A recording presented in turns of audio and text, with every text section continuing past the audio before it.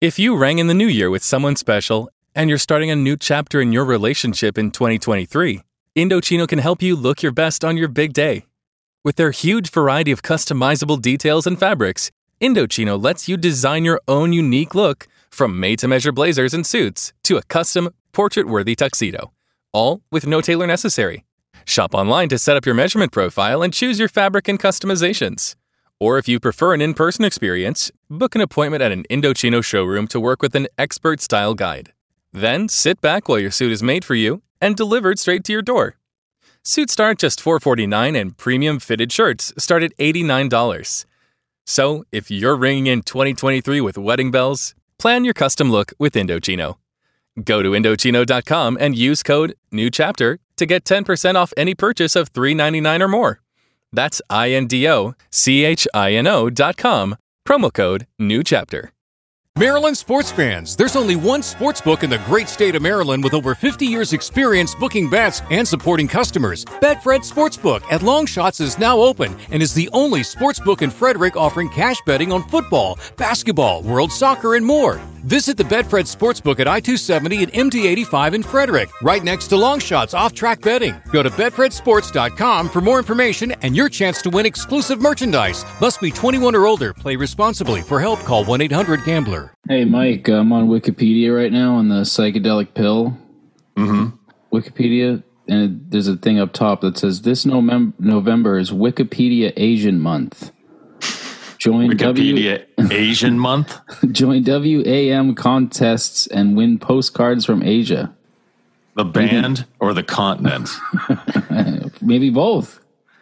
Maybe the band is in the continent and then they send you postcards. So if I start donating in the name of keeping Asia's Wikipedia page accurate, then I can get postcards from the surviving members of Asia. I don't know how it works. Maybe I've always wanted a postcard from Jeff Downs. I mean, that guy's a musical genius. I'm impressed that you can name a member of Asia. I couldn't tell you a single Asia song. Jesus Christ. Only time will tell. Heat of the moment. Soul Survivor. I didn't know that was the band Asia. This was the most disappointing supergroup ever to form next to Bad English. Wait. They were a supergroup? Oh, my God. John Wetton was in King Crimson, and he was the singer and bass player. And not Bill Bruford, Carl Palmer was from Emerson, Lake and Palmer, the drummer. Yeah. That's right. And Steve Howe was the guitar player from Yes. And Jeff Downs was also in Yes, but he was also a member of the Buggles. Video killed the radio star. So it was like this huge super group, and the album comes out and I'm like, this is going to be sick. It's going to be like fucking crazy King Crimson shit. And I put it on and it's like heat of the moment. I was like, holy shit, this is kind of lame. It's literally none of those bands you mentioned have ever caught my attention ever. Really? I couldn't name you a single song by Emerson, Lake and Palmer. Being a big fan of you know him if you Rouge, that's you kind of drift into those Prague territories there. Yeah. That's fair. That is I hope Asia Month on Wikipedia works out for the rest of the band. Yeah. Yeah, me too. Yeah. I wonder if to win the contest you have to either prove how Asian you are or prove how big of a fan of the band Asia you are. Yeah, that's a good question. So only Asians can win the contest? Or only Asians who are fans of the band Asia? Well, there's got to be at least 4 of us. It doesn't sound like you're one of them, though. You're a super group of fans, Mike. Yeah, right. That's right. I'm a fan of Rush, and one guy's a fan of fucking, Genesis, and the other guy's a fan of King Crimson. Yeah. Yeah. Sure. Literally, I didn't know King Crimson was a band till just a few seconds ago. Are you serious? You never heard of King Crimson? Nope. Holy shit, dude. They're like the sickest of the sickest prog bands. They're just crazy, crazy shit. What makes a band... I know we're going to get into this album. There's a lot to talk about, but what makes a band a prog band? Does that just mean they talk about wizards and shit? No, but it's like their music... from Prague. Their music... Yeah, that's right. They're from Prague, Czech Republic. Exactly. It was a huge movement in the 70s. We got a lot of great geography puns going on so far on this one. Hey, Luke, are we recording? Get a fucking map. Yes, we're recording. We don't have to do this every time, you dick. Hey, the Adam C.K. Volek episode was great. Thanks. Yeah, that guy was Yeah, awesome. he's very cool. Yeah, he was cool. Very chill dude. I was screaming at my radio when I was listening because he mentioned Tim Walsh and Luke didn't immediately know who that was. And I was like, Luke, what the fuck is wrong with you, dude? Because I've always heard him go by T.W. Walsh. Yeah, but I even then you still didn't I don't know. I was like, how does Luke not know who he's fucking talking about? I did once he mentioned it was T.W. Walsh. Yeah. Russ, Luke doesn't know who King Crimson is. That's true. The guy's fucking fully unqualified. Or Tim Wetton. Talk about music. What was it? Tim Wetton? Yes, Tim Wetton. Doesn't even know who Tim Wetton is. Oh, Tim Wetton Walsh. All right. We should. No, Adam sounds like a great guy. I'm sad I missed that interview. I was on my way to fucking Canada, eh? Well, hopefully we can have him over for a post-Thanksgiving cocktail or something because he's supposed to be around here at that time. That's cool. So we are talking about... Josh Dolan is calling me. Should I take this call? Yes. Okay, 100%. Hold on a second. Hold on. What if it was a serious emergency? Yeah, Josh. Are you okay? Do I need to call the FBI? No, I'm fine. What's going on, man? Nothing. Yeah, so I'm not. Okay. All right, you're not. Good. Wait, do you have a studio audience? You've called the Long May You Young podcast. Please, make sure you say what you want to say, have it all organized. Turn down your radio, and please don't swear.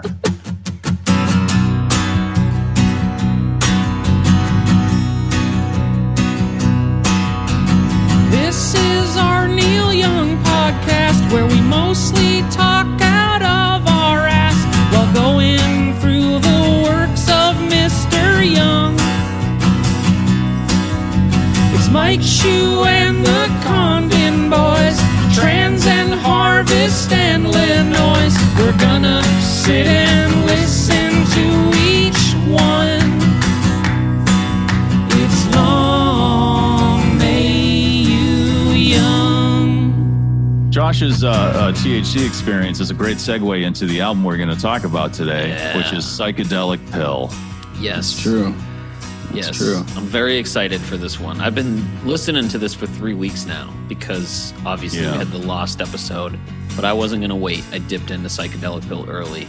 And man, I'm going to miss this one, boys. I'm going to miss it. It's I'll go back to this one a lot. You know what? The more I listen to this album, the less I was impressed with it. What? Wow. Really? Mainly the songwriting. Interesting. Although the horse fucking kicks ass. The horse rules. Firing on all cylinders. This is what Crazy Horse, this album is what Crazy Horse is all about. Oh, yeah. Yeah, this is like the Crazy Horse let loose, free range horse right here. It's fantastic. But the more I listened to the lyrics, the more I was like, this is, except for there's a few moments. Yeah, I was going to say there are some really good songs on here that. Yeah, but for the most part, this is a jam record with Crazy Horse, which I am not. I think that's brilliant. I mean, the playing is awesome. I could listen to it forever, but we can talk about the songs, later on, obviously. I got to tell you, I've had a day today. I've had police in my house, and it's kind of like discombobulated my entire day. Really? It was weird. Yeah, I got a call at work from my alarm company. I had to come home because my alarm went up. My house alarm went off. Jeez. And so I got here, and the cops were walking around the house. Luckily, I don't work too far away, and so I had to show them my ID and everything, and then I let him into my house. And I think it was just that my dog has gotten to the size where it's going to set off the alarm now. So we have to alter that. But so the cops are like, well, we're going to do a walkthrough just to make sure there's nobody. I said, go right ahead. That's fantastic. And then I was thinking, as one of them was walking upstairs, I was like, wow, I was just at the Harvest Cup here in Worcester all weekend, and I have probably 50 pounds of weed and edibles sitting on my desk. Jeez. Like not a legal amount of of stuff sitting on my desk. And so I walked up with him, just waiting for him to say something. He came in, I had like my Slayer bowl out here and stuff. There's like weed all over my desk. And he looked around and then he walked out. He didn't say anything. And I didn't feel the need to bring it up. But they don't care. They know. Yeah, they got bigger problems here in Worcester than some friggin' hairy King Crimson loving pothead. That dog is too big to have the indoor alarm on anymore. But, is that what you go by in Worcester? Is that what they know you as? Hairy, the fat hairy pothead, King Crimson loving pothead, right? But I don't think either of you guys can call yourselves fat anymore. You both look great. Oh, thanks, Russ. Well, thanks, Russ. That's really nice. Do you want money or something? No, it's true. Luke's been working. I'm not giving you a ride to the airport. Luke's been working out. Shoe's been on his diet. You guys look great. You know what else has been helping Russ is we've both been drinking a lot of Tiesta tea. That's right. Tiesta tea is really, really just good, not only for your body, but your mind and your soul. Yeah, they are a proud sponsor of the Long May You Young podcast on the Pantheon Podcast Network. And if you order Tiesta tea online and you put in the code YOUNG15, you can get 15% off your order just in time for the holidays. That's right. Yeah. Still don't know how I feel about that code, but we love it. We appreciate the support. Well, I wanted him to use, fill your cup with the promise of young 15, but they said that was too long. Why couldn't that be the promo code? Fill your cup with the promise of young 15. Fill your cup with. Oh, I mean, it could be like fill your cup with the promise of Tiesta tea. Right, it's just too long. They said right. So. We have John Craigie joining us, but I told him 4:30 so we could get all this shit out of the way. We're not even halfway through all this shit, man. The intro. Do you want to hit the intro real quick? Hit the intro. Do you remember when we used to dance? And incidents arose from circumstance. One thing led to another, we were young, and we would scream together songs unsung. It was the heat of the moment, telling me what my heart meant. The heat of the moment showed in your eyes. Thank you for listening to Long May You Young, one of 2 or maybe 3 Neil Young podcasts that we know of that exist on the planet Earth. There's us, and then there's the Don't Be Denied guys up in Quebec. And I still haven't signed up for my French class, so I don't even know if they're talking about Neil Young because I don't know French. But it sounds like quality stuff anyway. It's like being in a French film, except there's no visuals. That's Joel's podcast, and I keep imagining that he actually is just making fun of our podcast in French the whole time. Probably. It's a podcast about Long May You Young. And how bad it is. Right. And how they have a lot of fun over there. Yeah. They have a lot of fun over there at the Don't Be Denied. They have a good time over there. I do want to learn French because he also has a French King of the Hill podcast, Mike. Did you know this? Are you serious? Yeah. Wow. Yeah. That is the coolest thing I've ever heard of in my life. Dude's like the coolest Canadian ever. Yeah. I know you're still not. I know you're still not through the intro here, Shu. But I was actually just up in. I think you say Quebec. Yes. Quebec. Yeah. Quebec. And I was just up there in Quebec City, and it was fucking beautiful. Absolutely, unbelievably gorgeous. I loved it. Yeah, that's a beautiful place to visit. It gets overshadowed by Montreal. It does, but I prefer Quebec City, actually. Yeah. I like Montreal a lot, but really, really enjoyed Quebec City. You go up there and have 2 or 3 Brador, and you take a nice walk around, see the lovely lady walking around, and you have a good time in Quebec City there. It's pretty good. That was all right. Tell me how I did on my accent. All right. I thought it was great. But it is a lot of French. Mike, that was so good that for a second I thought maybe you were born in Ontario. Yeah. Well, that's not the French part of Canada, thanks. Thanks a lot. I was just trying to segue into the album we're talking about. Right. So my name's Mike Shue, and then we're here with Luke and Russ Condon, the co-hosts and of the band Town Meeting, who Neil will be opening for on the upcoming tour as soon as he gets back to them. And today we're going to cover Neil Young's epic double album. I believe this is the longest studio album. Yes, his longest studio album. Psychedelic. Pretty much because of one song. Yeah, actually, the three songs, longest songs. Yeah, I think are a little over 60 minutes. So that's like an hour's worth of music for just the three longest songs. Yeah, that's right. And the three longest songs are my top three. Probably. Yeah, I think they might be my top three. As mentioned earlier, this is full on Crazy Horse mode. This is just like Poncho smoking a ton of weed, and they're just going back and forth. And the guitar playing is amazing, and the groove is incredible. The lyrics, most of the lyrics are. I think the lyrics are great. I mean, they're not his best, but they're not terrible. I think they're great. I think I have a theory on why the lyrics are the way they are. Okay, and we'll bring that up in a little bit. But if you want to follow us on social media, we're at Long May You Young on Instagram and also Twitter, and you can follow us on Facebook. We have the Long May You Young group there, and we always post on the Neil Young subreddit.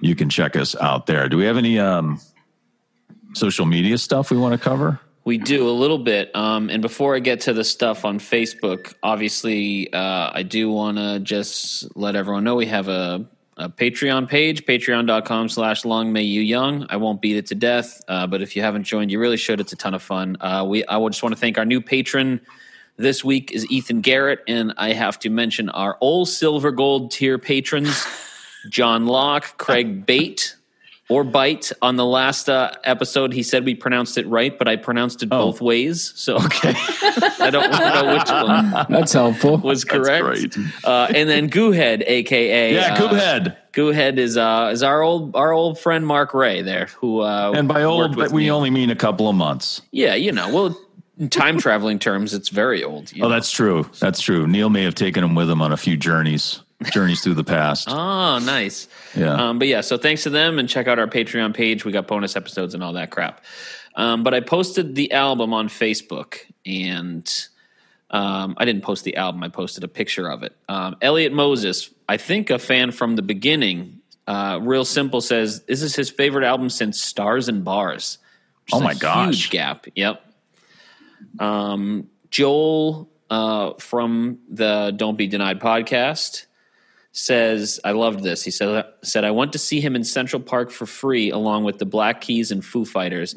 When the Foo Fighters show ended, the young crowd just left, and I was able to get in the front row. By young crowd, I read that at first as like the Neil Young crowd, and then I realized that they meant like age-wise. Yeah.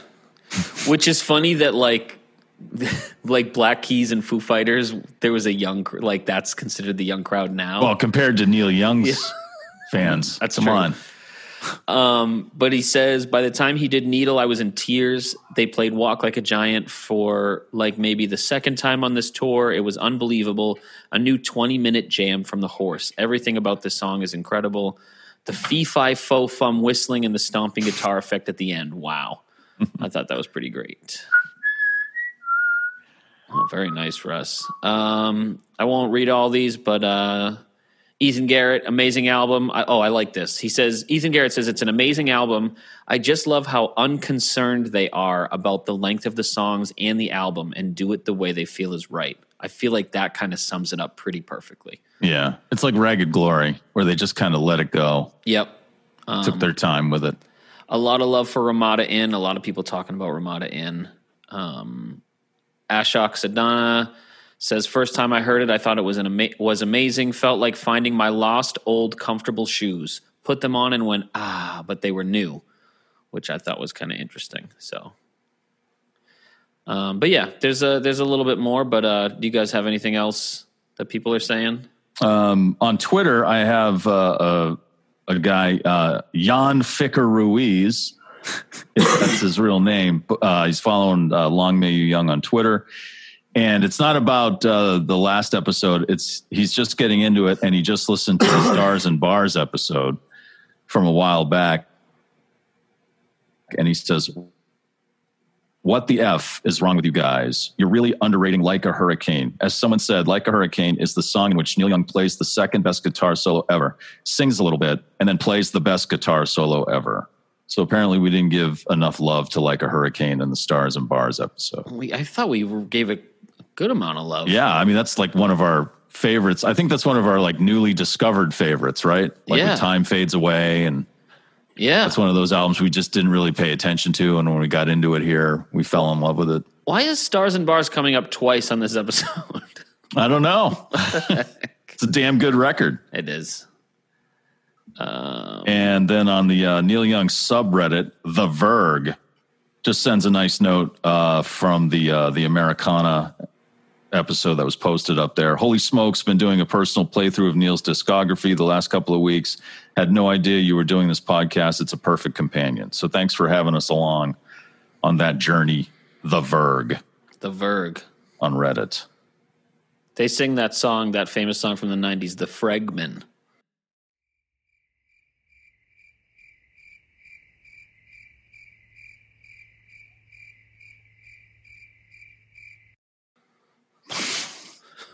The Fragmen? Instead of the Verve. The Verg pipe? Oh, I thought you were talking about Bittersweet Symphony by The Verg. Bittersweet Symphony. Sinvergony. This is so stupid. Anything from Instagram, Russ? Yes. All right, great. Let's move on. All right, then. yeah, let's. Well, I was just going to find it. Okay. Don't do you have it written down somewhere? Do you guys want me to respond to whatever the fuck it was you were just doing with the band names? No. We were just wondering if there's anything on Instagram. Russ, by the way, Russ just had a natural Neil moment there. He go, I'm sorry, I'm trying to fucking figure shit out here. Hey, Daryl, you're bullying me over here. Hey, Daryl. I gotta does a pretty good job at imitating me being pissed off, right? You know that, honey. I think my new favorite is Hey Daryl, they're doing the Hey Daryl. I got to read another one from the homie Jiggles. Yeah, what's up, family? Our bud Jeremy. Hell yeah. You guys just keep checking boxes for me. Last week, my wife and I started watching The Sopranos for the first time. Oh, shit. Nice. Right. The day after we watched the first episode, I listened to your Dreamin' Man episode. When you guys talked about the Ducks, I was like, hey, I get that reference. And then he said, I love you guys. Thanks for always mentioning me on the show. It's hilarious. Maybe someday I'll become a fully realized character like Dan Moshpit or Nails Lofgren. Or you could just have me as a guest. Oh, we should do that. Right? I don't know him as a guest, but he's got to paint his face. We'll all paint our faces. I think totally would be awesome. Oh, hell yeah. I do want you to know that I am trying to convince the rest of the guys in town meeting to do a full ICP set and call ourselves Clown Meeting. So far, no one has been on board. I'll do it. All right. Well, I got one, I guess. I'm bring the Faygo if you need Faygo. I'll get some Faygo. Oh, we should use Squirt. I had some Faygo root beer yesterday. It was great. Anyway. All right. Is that everything from Instagram? I mean, no, there's more, but it's fine. We can move on. Tell us your Mike Tyson story. That's cool. Oh, we're going to... All right. So I was at the Harvest Cup, which is a giant cannabis trade show here in Worcester. They have every year. It's 2 days. It was last Saturday and Sunday. And Mike Tyson was doing like an autograph signing thing in Braintree.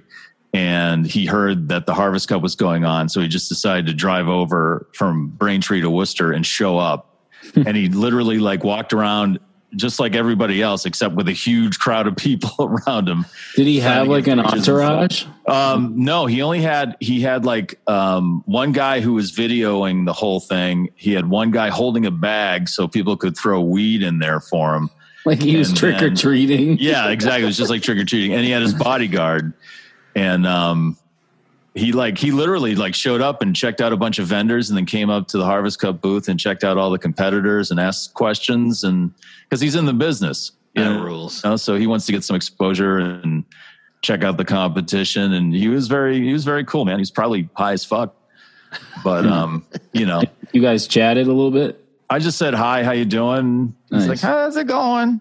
And that was about it. That was pretty the good. extent of it. Did you ask him about psychedelic pill? Hey, do you like Neil Young? Who the fuck is that? And then Saturday, you work for, what were you there for? The radio station? I was doing like the PA announcing. Oh. It's like, hey, Ed Rosenthal, master grower or whatever, is signing his book. And, I was just doing announcements and stuff. And gotcha. Yeah, eating little bits of friggin' cookies while I was there. It was kind of nice. Did anyone have honey slides? No. I asked a couple of people about that, and they thought it was disgusting the way I described it. And that's because it's come such a long way. Like making infused honey now is an art form. It won't come out black like they talked about, with the On the Beach sessions and stuff. So, what's up, John? John Craigie, what's up? Sorry, I'm a couple minutes late. I was just getting ready. That's all right. We're talking about Mike just worked a cannabis festival, and Mike Tyson showed up. Wow. Yeah. Amazing. Yeah, he wouldn't shut up about the On the Beach album. He was just like really constantly like, see the sky about to rain. It's just, it's like it's hugging my soul. He knows. Yeah, he knows, man. He's the champ. He gets it. That's right. Oh man. Well, I wanted to come, Mike. I just, with 5 children, I know with 5 kids, it's amazing you're still alive. Actually, trust me. John Craigie is here. John just released a new single called "Laurie Rolled Me a J." It's excellent. I've listened to it several times and put it on a few playlists. John is touring the West Coast right now, so this episode comes out tomorrow. So if you're out are you in California right now? Yeah, I got a day off right now. Well, I guess if it comes out tomorrow, I had a day off yesterday, and I play Solana Beach, Belly Up Wednesday night, and then doing Troubadour Thursday. I'm making my way back up. So nice. Definitely go check out John, especially you, Neil, because we know that Neil Young is a huge listener of this podcast. Oh yeah. So hopefully Neil comes out to your show. That'd be pretty sweet. John said he'd let you come up for maybe a song, maybe 2. Maybe. We'll see. Right. Keep the solos to a minimum, though, Neil. We don't have 30 minutes. Yeah. Oh man. All right. So I guess we could just get into it here. Yeah. Do you want to get into the songs, or do you want to? No, we should talk about the album as a whole. We should. Well, okay. Here's the thing. I wrote down I wanted to have, when we were going to do this in person, I thought I'd bring back that thing where we make up drinks for the album. Yeah. So I made up a few drinks. I didn't make any of them, but I just thought I'd share them with you fellas. The first one's called a psychedelic Pilsner, and you just take any Pilsner and drop a tab of acid in it. Okay. Yeah. That's good. The second one is a Twisted Road. You just take any twisted tea and drop a tab of acid in it. Oh, that's nice. Yeah, I'm really getting creative with these. Yeah. The next one is a White Ramada Russian. It's just a White Russian with a tab of acid in it. Excellent. Wow. And you can make these at home, listeners. It's very easy. All you need is the ingredients for these drinks and tabs of acid. Right. So. Very good. Don't make the acid at home. Please don't do that. the last to the experts. The last drink is called a Horseback, named after the hidden track that's only on the Blu-ray. Blu-ray. It's the same as a pickleback, but with horseradish instead of pickle juice. You could put some acid if you wanted, but not required. Right. So I think we should try those next time we're together, boys. Sure. Yeah, that sounds like a great idea. I don't know about taking acid at my age. I don't think, I just feel like now that I have a child and a mortgage, those are real downers. Like I could really start flying and then kind of go, oh, did I pay the mortgage yet this month? And then that's it. I'm in the emergency room and they're pumping my stomach.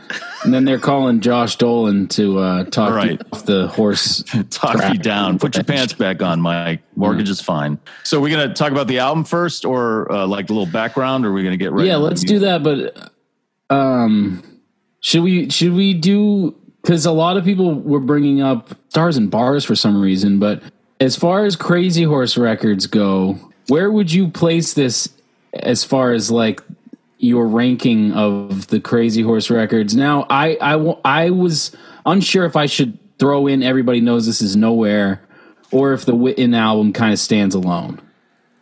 No, that's Crazy Horse. Yeah, I know, but I think just you feel go like in the Poncho records are their own sort of Crazy Horse. You know what I mean? See what you're saying. This is a loaded question, though. I feel like this is a tricky one because this is one of my favorite albums. I think. Yeah, I love this. I love this album a lot, but I don't think it's so. You can't even put it on. Let me just throw two at you at least. Then, what about Ragged Glory and Zuma? Where does this sit for you over those? Shit, I don't know. I hate. I'd have to say Zuma's number one. And Ragged Glory would be second after that, and then Psychedelic Pill. If we're only talking about those two, it just makes it a little easier. So I figured I'd throw that at everyone. I got to tell you, I don't think. I mean, well, no, that's not true because Life was Crazy Horse, right? Yeah. Okay, so that would be at the bottom for me as well. Yeah, I think, and then Americana. Well, Americana is there too. So. Oh yeah, that's right. Yeah. That was right before this. Yeah, I don't know. I'd have to say, as Crazy Horse goes, I'd go. Everybody knows this is nowhere. Ragged Glory, and then didn't Zuma. you just say Zuma over Ragged Glory? I would go Ragged Glory first. Okay, I could go with that. Definitely, I love Ragged Glory. It's definitely would be in my top 5. I think I go Ragged Glory over Zuma. I think so.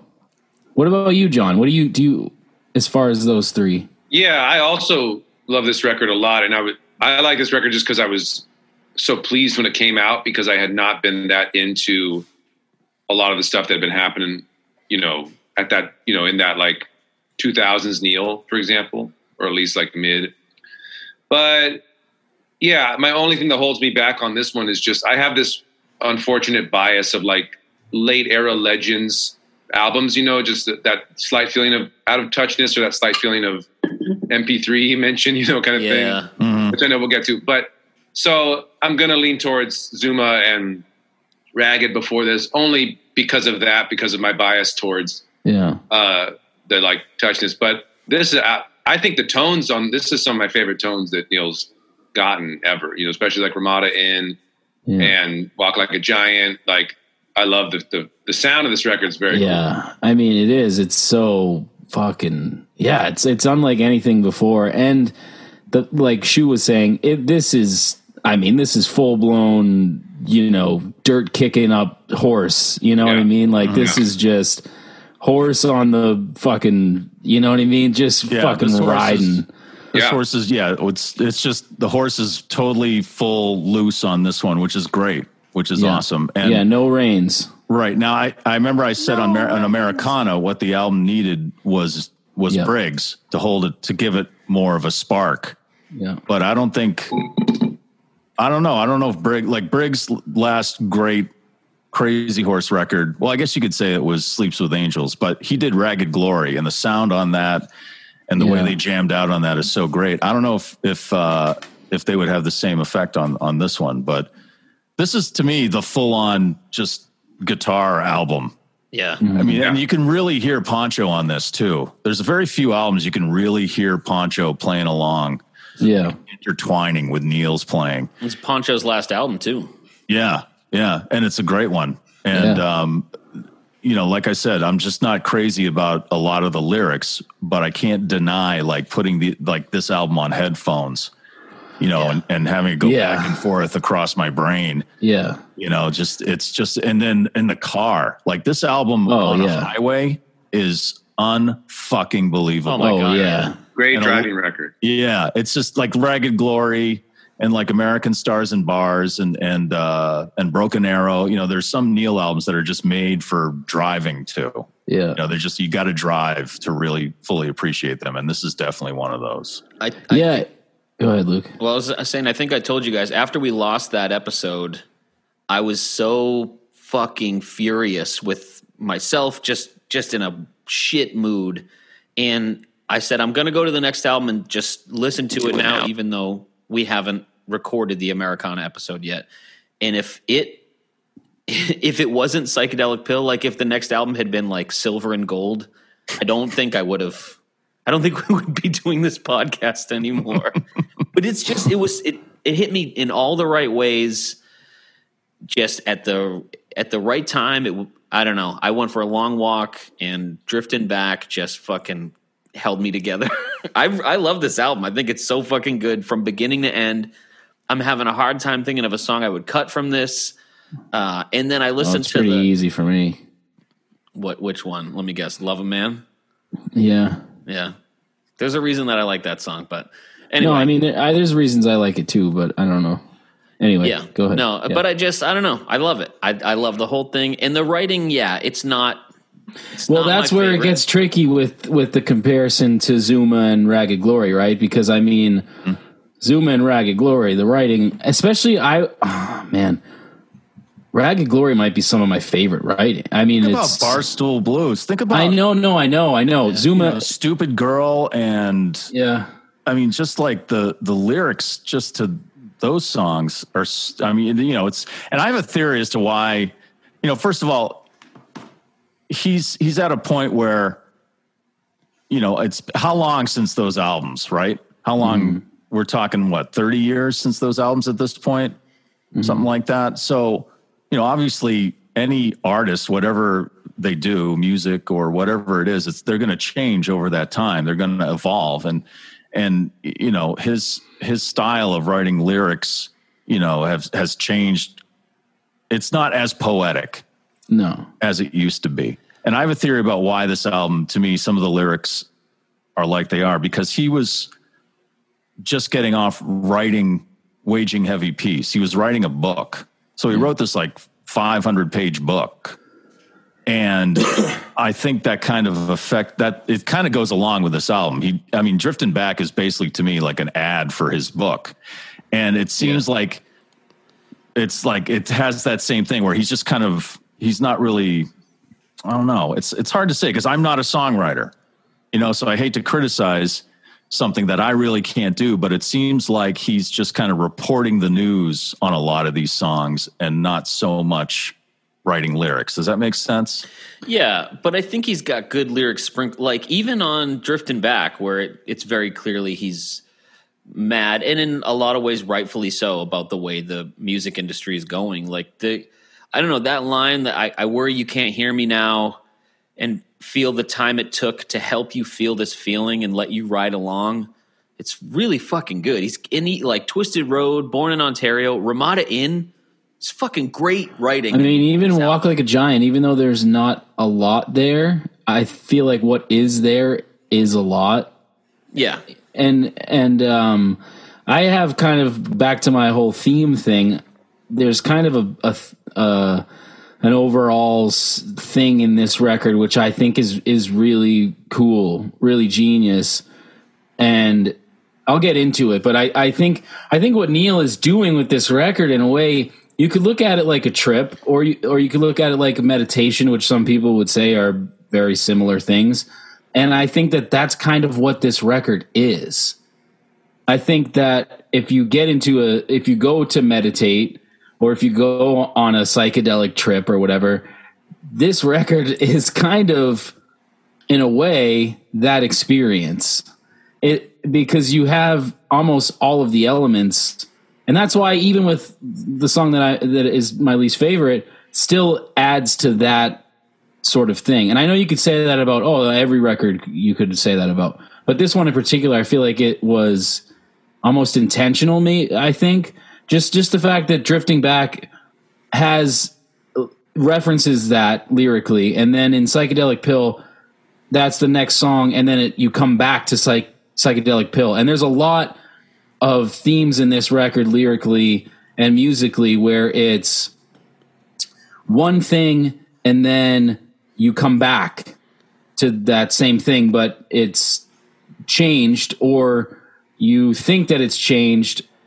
Do you know what I'm saying? It's like a meditation. It's like a trip where you start out with one idea in your head, and then by the end of that trip, by the end of that meditation, you're trying to find you're drifting back. You're trying to find your way back to that original thing. But things shift and change, like you said, Shu. People evolve and change over the years, and the lyrics become different and maybe less poetic or whatever. But there's still always that same sort of truth that he's trying in that way we always say on this podcast, that fucking Neil Man sort of way, even if it is him saying, I used to dig Picasso and now he's a wallpaper on, whatever, like that still is Neil, and that's still him trying to drift back to the same thing that he's always been saying even since the 60s. And like with Walk Like a Giant, we get that. And I know I'm going a little too deep here, but because I know we'll get into it song by song, but I like this record for that reason, that I think there is that sort of theme. And I think drifting back is kind of essentially saying it all. Yeah. Anyway. Here. Well, I feel that he had just gone through months and months of, or a couple of years in writing this book. So going back to things is definitely, I can see that, because he had to kind of dredge up memories. And not that Waging Heavy Peace is a conventional memoir in any way. I don't know if you guys read it. And I read some of it. Yeah, I've gotten through like half of it. It's hard to read. It's like a Tarantino movie. It jumps from time to time. Yeah, and back and forth. So I think that's interesting, isn't it, Shu? I wonder why that is. I wonder if Okay, we didn't now, John, in the Americana episode, we have this theory that Neil Young and David Chase are both time traveling vampires, and that there's Neil Young references in The Sopranos. There are Neil Young references in The Sopranos. And I like this theory. Yeah, and that, what was it, Luke? That Neil's an Egyptian. Now he's an Egyptian god. Before he was a time traveling vampire. Now he's an Egyptian. Neil god. He's seven Egyptian gods. He's the 7 seasons of The Sopranos represented as Egyptian gods. Right. And also, we forgot to mention in the last episode, the fucking bar that Adriana ends up owning is called the Crazy Horse. So. Right. So there's all these connections with The Sopranos, and we're just Neil Young is an Egyptian god, and we're just existing in his dream. And once he wakes up, then everything will be wiped out, and we'll start all over again once he goes back to sleep. I like that. Yeah, I like that a lot. So I just watched The Pine Barrens. That was a great episode. Oh yeah, and we're talking about this. All came up on the Americana episode, and this one both recorded in 2012. Which was supposed to be the apocalypse, and John Craigie always writes about the apocalypse in like every song. Yeah. So it's all connected. It is. I see that. I like that. And also, this is his 32nd studio record. Yeah. Yep. And the release date was 10/30. Yeah. 2012. I don't know. There's just got to be some numerical. Now we're getting. You didn't have anything. I didn't have anything. I didn't have anything. I just threw the line out and was hoping that someone who knew shit about numbers would be like, "Oh yeah, fuck, you're right." You're getting into Aronofsky territory here and pie and shit like that. And the catalog number is 531980-2. And on the 500. No, I don't want to do this. Yeah, let's stop while we're way behind. All right. What has this podcast become? I don't know. What was it ever? Yeah. Well, just a little bit more before we get into the songs. After they recorded Americana, and I think I mentioned this in the last episode, Poncho pulled Neil aside and said, "Hey, this is a lot of fun, but how about recording a real album now?" Yep. And so I think that was Neil taking the challenge. What's interesting is through a lot of Waging Heavy Peace, he talks about trying to sit down and write songs, and he doesn't think he can write songs anymore because he's sober. Mm-hmm. So this is the most sober Neil's been, he said, since he's been 18 years old. Wow. So even though this is like Psychedelic Pill, this is a very sober Neil, trying to write music sober for the first time in a long time. So do you think that adds to is that part of, I think that adds to it a little bit. Yeah. Yeah. With the lyric stuff. Right. Yeah. That's super interesting. And I get that. And not that I do a ton of drugs. I mean, I do drink a good amount, but I have a hard time playing a show if I'm not drinking. I don't know. Writing, same thing. I need to be in a certain. I don't know. What about you, John, as a songwriter? Do you feel that your writing is better or different, or is there another level if you are maybe altered in some way? I don't write much during the altered state because I don't want to write. Maybe stoned, I can record demos. That feels pretty good. But as far as I like to go to those places for the inspiration for the stories, but my writing process is pretty sober. My performance process is pretty sober.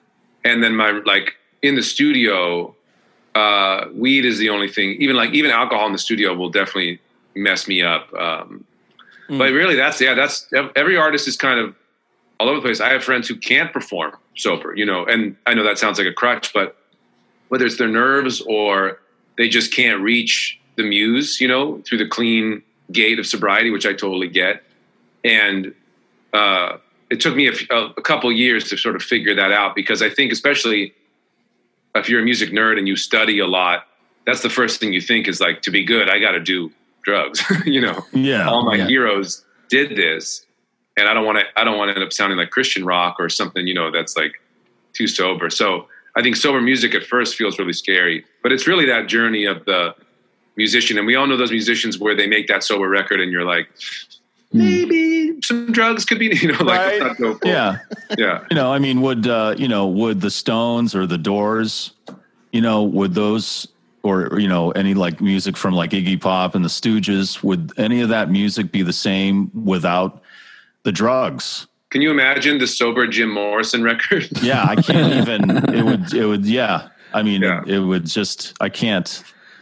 It's crazy. Come on, baby, park my car. Yeah, right. Just late 2000s hipster Jim Morrison singing about, the artisanal coffee beans he's been drinking and and whatever, myundies.com. Right. Sorry if that's a sponsor. I wish it was. Not yet. It's MeUndies. But they just got free advertisement on this podcast, which no one listens to. Yeah. I actually, I write and it's totally sober, and perform mostly sober as well.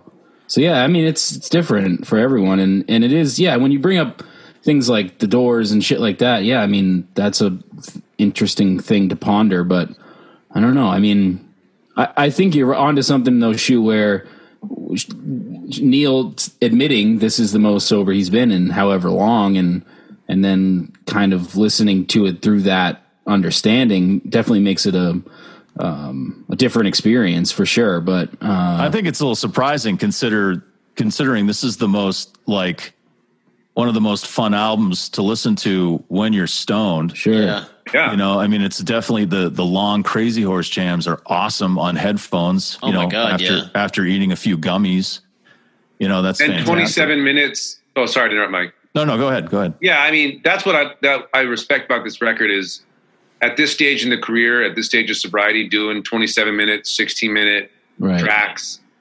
That's something that, somebody really high would do, Right. Keep it. Hey, man, keep it rolling, Keep it going. Yeah. Well, did any of you guys listen on the archives? They have the extra track called Horseback. Yeah, Horseback. Yeah. Fucking 37 minutes. Yeah. It just turns into Cortez. Well, it starts, I don't know if you notice, it's a super slow version of Fucking Up.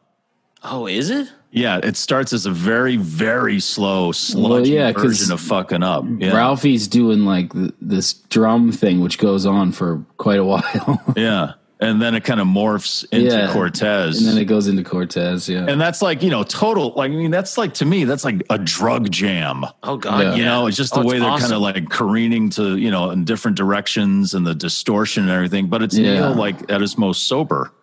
It's so weird to me. Yeah. But I mean, once that's in a person, it doesn't just disappear, especially if if he's been either drinking or taking something or smoking whatever since he's 18, and whatever. How old was he when he recorded this one? In his 60s at this point. It was 9 years ago. Yeah. So he just turned 76. Yeah. So that's what I mean. That doesn't just.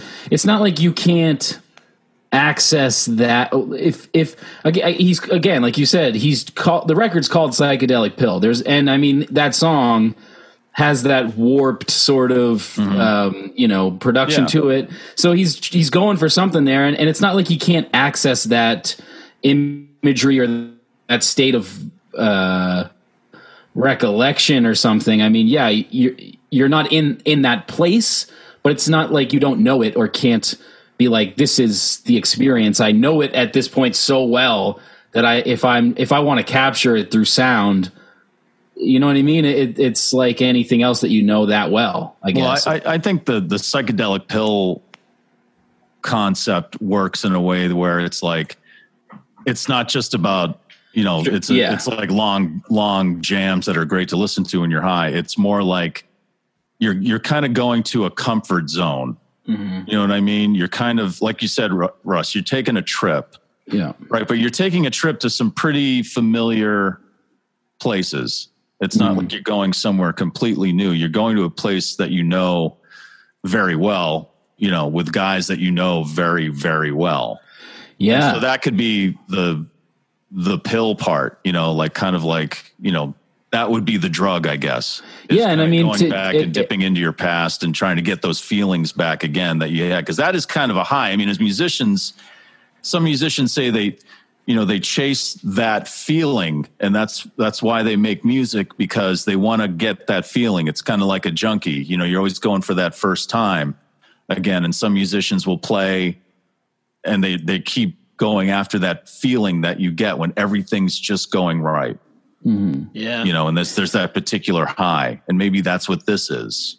I think that's a great point. And I think it goes back to the meditation thing as well, because, if you're talking about trying to, when your thoughts go bananas, it's about coming back to the breath, and so like drifting back, trying to, center yourself back to that original breath or mantra or whatever it might be. And so when you were talking about him playing with the horse, that is almost breath for him. You know what I mean? It is almost his like comfort spot. That's why we have the longest record to date with this record, because he doesn't give a fuck now. He's in his 60s, and this is breathing. This is another form of breathing for Neil. I mean, right.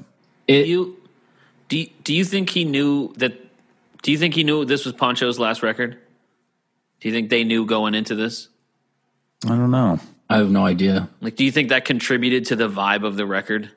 Because after someone mentioned that when we posted this on the Facebook page, and I didn't even know that this was his last record. And then I thought about it. I'm like, oh yeah, it definitely was. But it almost feels like going into it, they're like, let's just fucking, I don't know.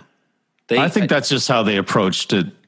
They're playing every time they got together, regardless, except for maybe Life, which just was just a very disappointing Crazy Horse record. I don't even know why their name was on there, but but I think that's, if you listen to Broken Arrow and Ragged Glory and Zuma and stuff on Stars and Bars, that's how they did it. They just kind of went for it every time. That's why Neil had that whole, just as soon as I walk in the studio, just start rolling that tape.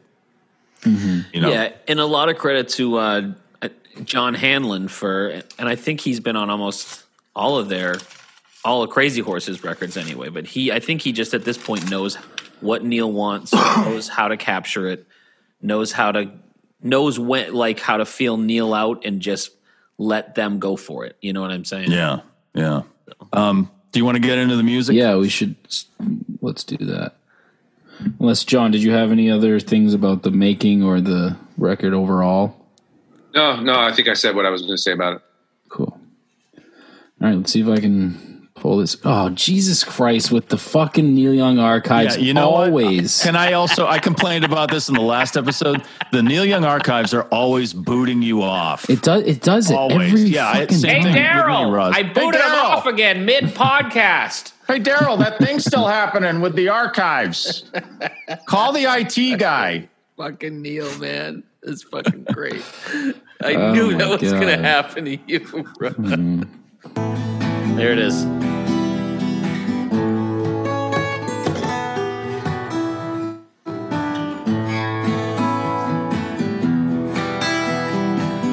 Hey now, hey now, I'm drifting by.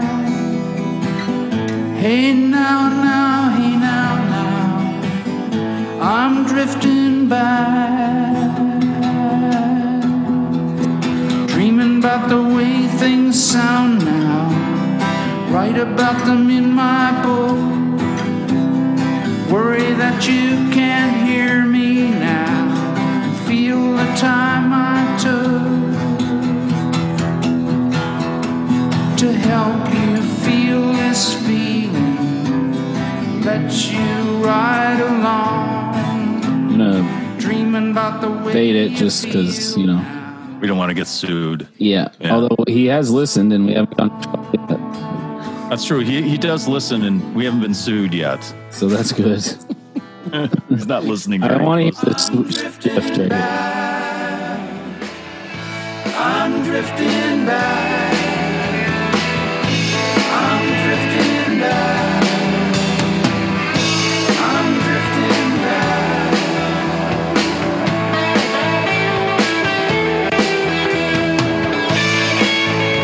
Yeah. Good shit. I really like that that acoustic intro into that, like the audio thing there where it's to me that's what I mean, Shula. It's kind of like a trip. It's like a meditation. Right. You know, you get to that place and then like you go, you know, it's Yeah, to me that acoustic intro is the equivalent of the harp sound effect they play when someone reminisces and then they fade back to when they were a kid. You know what I'm saying? Mm-hmm. That kind of swirling harp kind of time travel. Yeah, and the screen does that like warbly, or in Wayne's World terms, the kind of thing. Yeah. And but again, this is, you know, the jams on here are amazing. The guitar players, guitar playing is incredible. But it's just some of the lyrics. Luke, the lyrics you pointed out, those are cool. I like those a lot. Does he compare himself to Jesus in that second verse? A little bit. That's a weird line. I wanted to bring that up. Yeah, go ahead, John. Well, first of all, like this writing snob in me just doesn't like the phrasing of it. When they come back, I push them out like Jesus had a rock.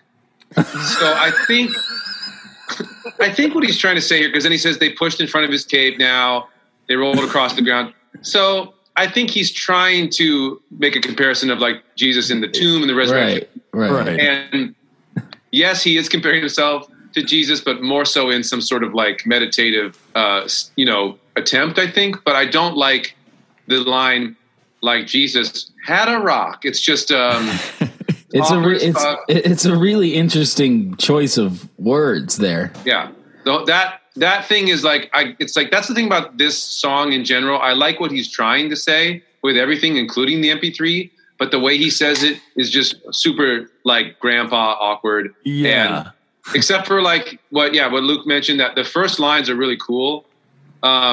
It's a little cheesy when we know that he wrote a book and then he's talking about his book. It's a little like cross marketing, but it's fine. Yeah, that was the one thing that. It's on sale at Barnes and Noble. Yeah, exactly. $20.95. Yeah, he's like, give us the code. Like, what's the coupon code? You know, like, and even like the Picasso thing. That's cool. The hip hop haircut, like, that's fine, but. It's just all comes off like a little out of touch. That's my only thing. Well, it's a little get off my lawn-ish. Right? Yes, there's that it's too. It's like the old guy saying, look at these kids playing their video games and listening to their rock and roll music. Yeah. You know, and so that's what I mean about the lyrics, you know? I mean, get it. They're not as poetic. I know it's Neil and he's telling it like it is. You know, you can't deny like this is how he really feels. Yeah. You know, there's no denying that. It's just he's doing it in a less poetic way. He's fucking pissed, man. Like he's been doing this for decades and decades. Mm-hmm. I'm not justifying.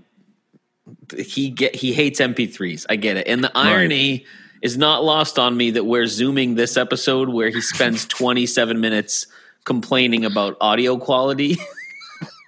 Sorry, fucking Neil. Okay, but it's just. I don't know. Like I don't know. You guys are right. The opening line of this, the opening lines are really good. And then but there's still gems sprinkled in, I feel like. A part of me, John, wants to overanalyze that kind of ridiculous line because I want to give Neil the benefit of the doubt, even though I know I shouldn't. But I want to be like, hey, that's kind of what your thoughts are like when you're meditating. Like, Sure. You know what I mean? Or when you're tripping, it doesn't, it's kind of there, but not there, you know, like you're almost at the thought that you're trying to get, but you can't quite get it. So it's like Jesus had a rock and they rolled it in front of this cave. Now it's like, you know, it makes sense to you in your mind, but when you try to express it, people are like, what are you saying? So I know I'm probably I'm giving him way just too like much. right now, Russ. Just like right now. Like every time I have a thought on this fucking podcast. Well, it's what I call, when I listen to a song, I'll be like, oh, that's the first draft lyric, meaning like that was an unedited, like that's the first thing that came to his mind. And, you know, we all do that when we're writing songs. We're flowing, and we write a line that sounds like we were in a 4th grade poetry class, and that's okay. Once we massage it and make it sound like we're adults here, you know, who have feelings. But I think we talked about this in the Are You Passionate record, where the episode I was on, where it's like in the 90s, Neil, which I grew up with, he's still, you know, 25. Like he's on stage with Pearl Jam in the flannel and singing "Fucking Up" and all this stuff. And that was the Neil that I first knew. There's a distinct change in the 2000s where he definitely like becomes an older person, which isn't bad, but that's where you get sort of some of these lines come from. And that's where sometimes I'm more closed off to some of his 2000s work. But again, this record I love, and musically it's right where I want it to be. Yeah. I love when the band comes in. I love it's got a whole dreaminess to it. It's really beautiful. It is totally dreamy is the best word for this. Yeah. And you're kind of floating in and out. Yeah. You know, like a dream, or like you're on acid, I guess. Yeah. You know.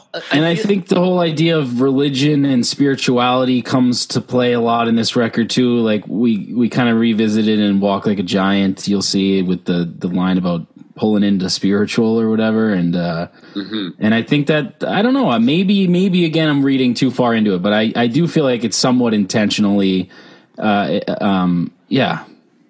think this is, you know, he just wrote a book, and a lot of the book on Waging Heavy Peace has to do with a lot of what he's saying here, especially the MP3 thing. Because he keeps going back to that through the parts of the book I read. He keeps going back to that. He keeps going, and he says another word from Playtone, you know, and he'll talk more about how the project is going and who he's talking to next about making this a realization. And so I think that from that, like that writing mode is still in there. You know what I mean? But it's just, it just seems like the music the book writing mode, not the lyric. It's like two separate things, and then he's trying to blend them too close to each other or something. Yeah. I just feel like this song is a testament to how good the horse is. Yeah. There's no denying the horse. There is no denying the horse. Right. But you don't notice those lyrics as much. Do you know what I'm saying? Like if this was on Are You Passionate, they would really stand out. Like I think we talked quite a bit about some of the lyrics in Are You Passionate?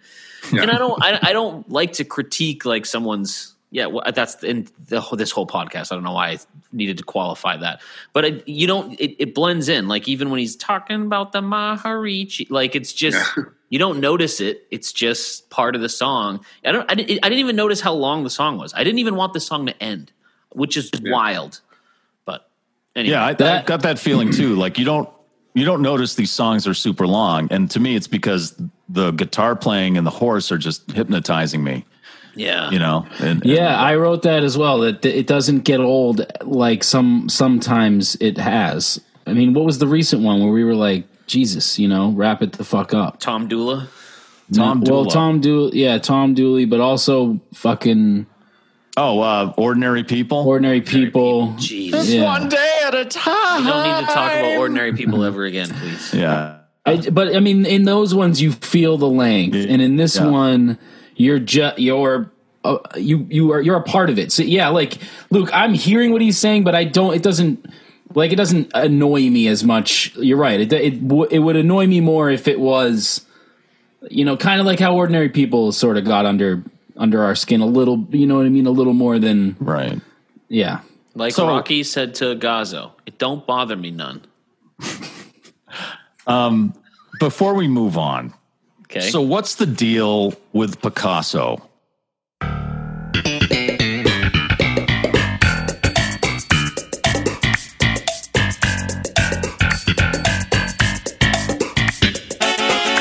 Like, can you not enjoy looking at a Picasso? I mean, unless you're at the Uffizi or the Louvre or wherever, and you're looking at the actual painting, the only other way you're going to see it is online or in a book, right? So can you not think of Picasso digitally as, just as well? I mean, or just, I don't get what the problem is with Neil. Well, wasn't there like an actual, like a computer wallpaper or like one of those things that bops around the screen? Didn't they like take a Picasso? Yeah, they did stuff like animate his paintings and stuff. Yeah, like and that, then like had it be. Sure. I know, I get what you're saying. This is just. I thought it was maybe. It's just Neil predicting NFTs, is what this is. That's what it is.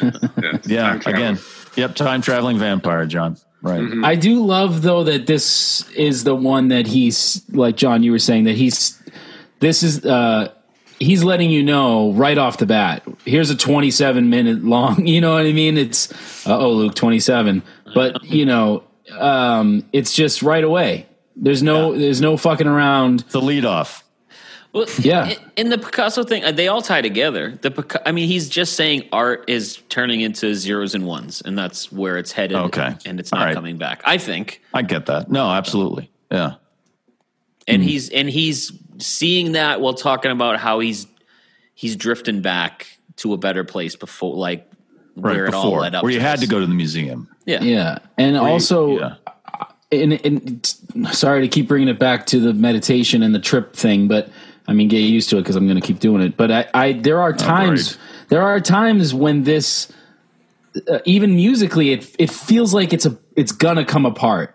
It almost feels like, oh fuck, Ralphie is too far here, and Billy's over here, and Neil, you know what I mean? And part, like they seem like it's one note or one fucking beat away from completely collapsing. Yeah, that's the beauty of the horse. That is the beauty of the horse. Yeah, I know, but I'm saying you really feel that more than ever in such a great, beautiful way. Where to go back to that lyric, it eventually drifts back, and they get back into that gallop. That horse fucking, and I love that. I think that just is a perfect start to this record to let you know what you've got coming, Also, Mike, just so you know, I just wrote a note. Add Seinfeld theme after Mike says, "What's the deal with Picasso?" What's the deal with Picasso? Well, he's wallpaper now. It's a European carry-all. Hey, Daryl, they're doing Seinfeld now. Hey, Daryl! Oh, Daryl! Hey, Daryl! They're doing the Hey, Daryl, but now it's Seinfeld, and it's not me. Oh, you're Gross, the that's ass decent. man. That's decent. That's a good one. Let's go on to Psychedelic Pill. First track. Let's see if I get kicked out again. Oh, that would be so funny. No, it's just going to take forever to load. Oh, fucking Neil Young archives. We should. It is great. It is worth it, but it's not ideal for Zoom. But it is ideal for.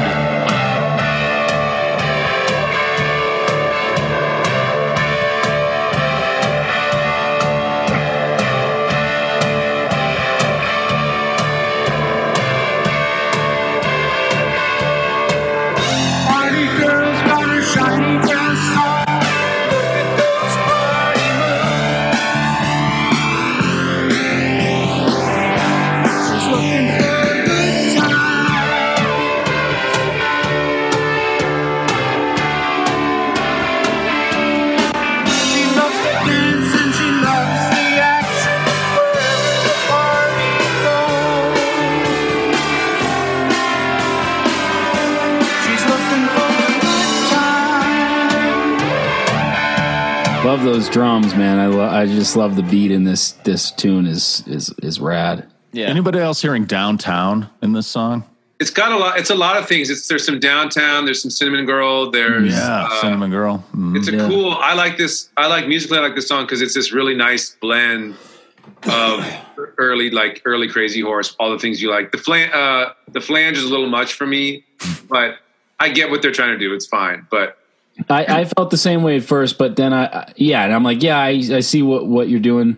But I think all of the other elements make it fine, because man, that you were saying, John, that sound, that sound of all of these instruments and just how fucking huge, and it just fucking hits you. You know what I mean? Yeah. I like the Cinnamon Girl reference is good because to me the lyrics, it's like a continuation. It's like Cinnamon Girl Part 2, or it's like the next like the girl from When You Dance. You know, it's like it's like that ideal. Yeah, that was what I conjured up. Yeah, was the when Neil was singing about in those songs, or he could have been singing about his first wife Susan and Cinnamon Girl, or any one of the women he had met. But it's always like this idealized kind of hippie girl that's swirling and dancing. It's like a dream, and it's a dream of a girl. Which comes back again, kind of drifts back with that. She's always dancing, it comes back later in this record too.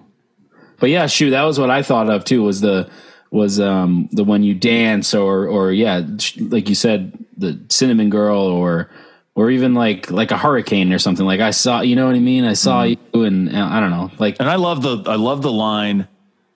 Every move is like a psychedelic pill from a doctor I can't find. Yeah. I love that. I think that's pretty cool. Yeah. There's so many great lyrics in this album. I feel it accompanied with some odd ones. So, but that, it's very simple. And it's also reminds me of like sort of 60s lyrics, like back in the time when like just singing about a girl dancing works. And there are, like mixed in with some pretty cool things. It reminds me of something that he would have written. Yeah. Like, Everybody Knows This Is Nowhere era, or this could have fit on that album for sure. Or after the Gold Rush, or one of those early albums, definitely. Yeah. And there is a lot of, not that Neil hasn't done this his whole career, but on this record in particular, there's a lot of repetition, a lot of like a mantra. This is what I'm saying in this song. She's looking for a good time, looking for a good time. It's like that just didn't work with Tom Dula. That's all. Yeah, exactly. Because that was how many we counted. It was like 37 times he said ridiculous. Tom Dula, or the guy said Tom Dula. It was just like, oh my God, we get it. Please help us.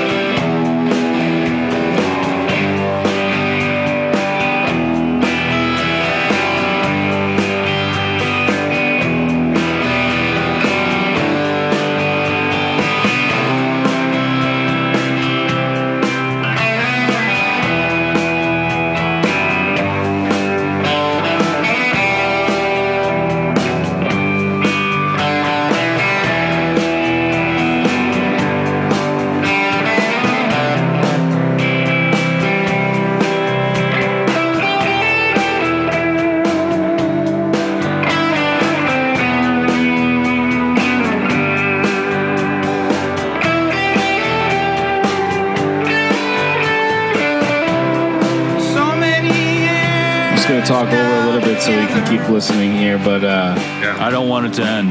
I know this is the one song that should have been 27 minutes. This is my favorite on the record, maybe my favorite Neil of the past 20 years. Well, definitely my favorite Neil. Wow. And one this is where I could just lay down and just me too. All night, Yeah, John, this is all I want from a record. When we first, I want to hear the chorus real quick, sir. Coming up. It's not yet, but we're gonna get sued, Russ. I know. I feel like we got to hear the chorus, Yeah. But I agree, John. It's like you just want to lay back and listen to this forever. Just fucking die listening to this. Yeah.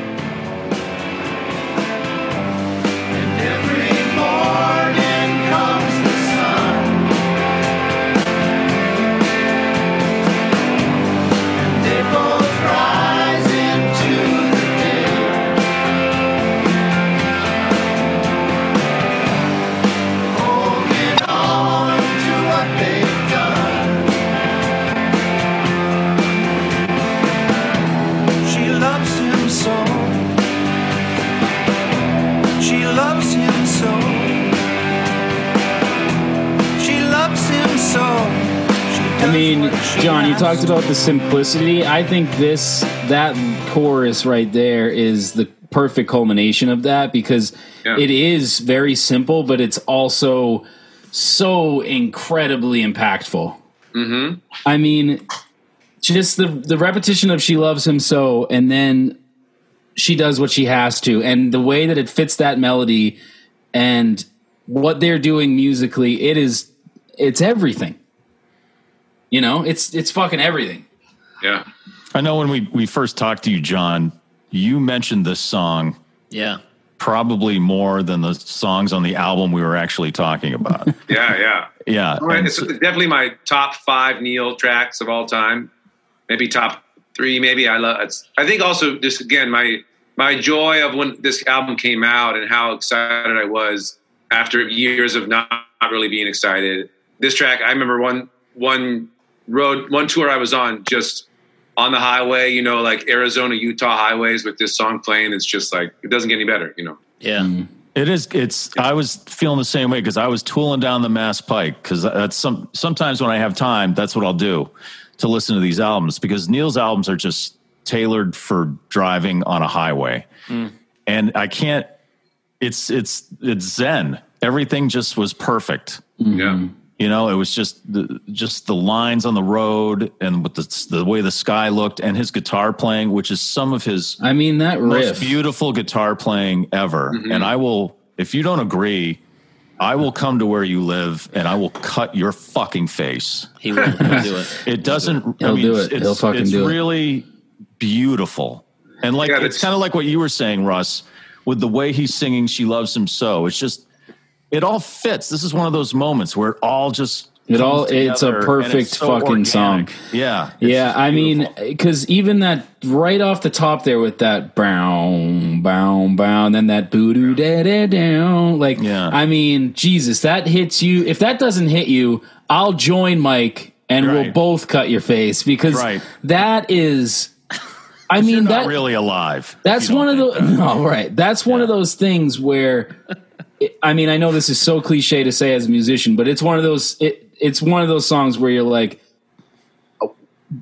a human person wrote that. A human person came up with this, and it wasn't me. And I'll never be able to be that person that came up with this. You know what I mean? You'll always try to write a song like this, and you never will. Yeah. You know, and this song has, like you said, Shu, it's the perfect fucking right. It's more about it's not so much about with this particular song, like the craft of songwriting and stuff. It's about the feel 17 minutes that they were in the studio. Mm-hmm. It's just about that time right there. There's no way you can say you always try to write a song like this, but you could write it, but it will never sound like that.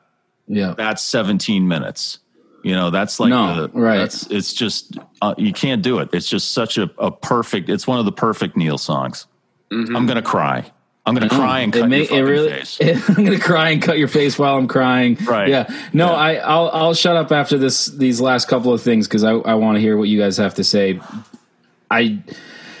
This to me, it also is what I was saying about the meditation thing and how I think Neil is trying to say the coming back, the drifting back, the going back, because each section of this song is sort of a different thing, a different way of communicating that, you know, how, you know, there's you start off with the like, oh, all these years and the time together and the kids and they moved on and tried and cried, and then but she loves him, and then there's the spending time with the old friends, and you haven't seen people in forever, but then every morning comes the sun. It always comes back to like every morning comes the sun. You have to rise into the day, right? You know what I mean? That day's coming, the sun's coming, the day's coming, and it's like holding on to starts anew. Exactly, like, and I don't mean to bring us back to the Kevin Neal of Happy Gilmore, but that whole like it's all a cycle, it's all a flow. You know what I mean? Like that That is what Neil is saying here. Is that what you were ramping up to? Was that beautiful thing you said where you were ramping up to? Did you just make a Happy fucking Gilmore reference to Ramada Inn? Yes, and you're going to take it, and you're going to accept it, and you're going to love it, and you're going to a fist in my ass. Shoo, you're going to just tap it in. Okay. You're just going to tap it in. Okay. I'm just going to, it's all in the hips. But I mean, that last verse in particular, too, the whole thing of like the change in going south and it's all in there. It's all in there. And that last thing, though, to me, and I'm sure, Luke, maybe we're going to mention this, that whole last thing where he says he just pours himself another tall one, closes his eyes and says, that's enough. Yeah. And then it goes back to the chorus. And I mean, the last thing I'll say, too, about this song is you really have to give credit. As much as Neil is playing, like you said, Shu, some of the finest guitar work ever, you don't get that without what especially Billy is really holding this fucking song down. Yeah, he is, yeah. Billy is, I mean, his bass playing, you don't get what you get out of Neil without the other guys. Yeah. And I think Poncho, too, is really just doing exactly what he needs to do. Yeah. And obviously I've mentioned how great they all work together, Ralphie, Billy, and all of them. But I mean, in particular, I really noticed Poncho and Billy giving exactly the performance that allows those things in Neil that we get out of Neil for them to be so perfect, for that puzzle to work. And that's the last I'll say about it. No offense to the love of your life, but he wouldn't be, I don't think you would get a sound like that. I agree. Or a song like this with Ben Keith. I mean, I agree. I think, or the Stray Gators or Rick Rosas or any of the, I mean, other the amazing musicians he's played with, but no, it had to be exactly this. I agree. Yeah. Maybe do it with those guys. Maybe Danny Korchmar, but well, Cooch landing on water is the best thing he's ever done. And this is a guy who worked on Running on Empty and Tapestry. I'll always say that. And yeah, I agree with everything you guys are saying. I'm so bewildered and just like kind of blown away that he can write a song that's somehow so sad and equally hopeful at the same time. And I never want this song to end as it's playing. It's just everything about it musically and lyrically. It's a goddamn perfect song. So I don't know. Yeah. I just, just like Kevin Nealon from Happy Gilmore. It's just Jesus. That means it's time to move on. If the Happy Gilmore stuff is going to keep coming up during Ramada. I just thought that was funny that Russ talked for I know. Phyllis getting philosophical for 4 minutes. And he's like, just like Kevin Nealon's monologue in Happy Gilmore. Well, I wanted to say Kevin Nealon. Okay. John, what else about this song in particular makes it one of your favorites of all time? Yeah, what I want to say is my only complaint about this song is that it's track 3 and it's too soon. Neil taught me the magic of the penultimate song, which has forever changed the way I make albums. I always like having my second to last song be like Cortez or Hurricane. You have these really long, amazing, drawn out, epic songs, and then you give them this nice little closer at the end. For a lesser example, would be like Revolution number 9, followed by Good Night on the White Album. But Neil's really the one. There's countless examples of him doing that. And so to me, Ramada, it's a Cortez, it's a Hurricane, it's in that caliber, obviously. And it's almost too soon in the record where when I first put this on, I was like, this is track 3. Oh shit. We're fucking. Yeah. So that's when we get to that point where we're going to talk about what we would cut. Really, for me, it's all I would do would just be move some things around because I want this either last or second to last because it's too good to be track 3. That's all I'm saying. Interesting. But other than that, yeah, it's everything you guys said, and it's got the tones. Dead Man is one of my favorite Neil tone records, the soundtrack.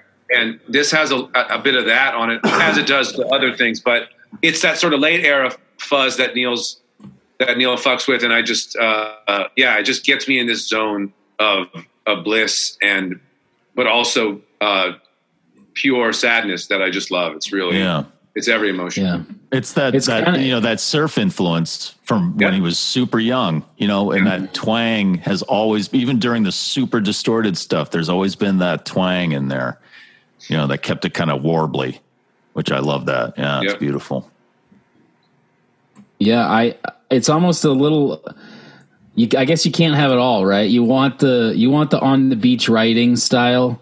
But you don't want to sacrifice this guitar sound, this and I mean, not that, and yes, we are pointing out how he's still an incredible writer to this day and whatever, but we've also established that as he has gone on in the years, things have maybe simplified a little bit or whatever, and but I mean, it would be cool to hear this modern fuzz, wild, good, big sound with some of that, Last Trip to Tulsa, or you know what I mean? Well, maybe he'll travel back in time and make that record. He will. Yeah.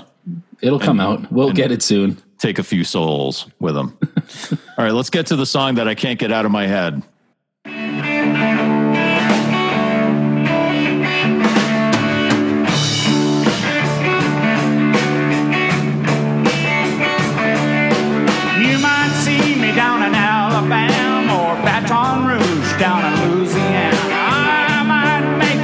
Detroit City, where people work hard and life is gritty.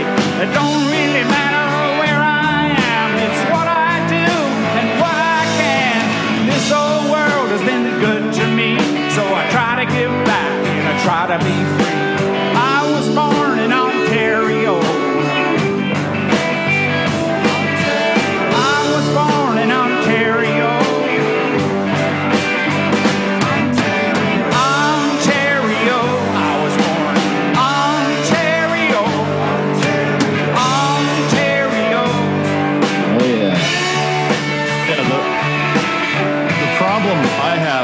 This song is kind of like the problem John has with Ramada Inn. It's the position of it, because by the time I'm into like For the Love of Man, I'm still singing this song in my head. Yeah. I'm like singing it on the way to work. I'm singing it while I'm taking a dump.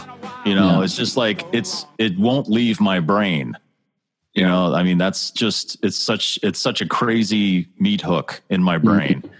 It's such a, I love it. It's such a great song. It's like such a happy, and it's a positive tune. It's not like he's like, oh, I had a hard time when I was a kid. He's like saying, hey, I was brought up right. Look at me. That's very punk rock. Yeah. To me, because you're supposed to be like the miserable, tortured artist, but he's singing about, hey, I had a great upbringing in this little town in Ontario, and everything that's good, I, can give credit to where I come from. At least that's what I'm getting. I like this song right here too. Sorry, Shu.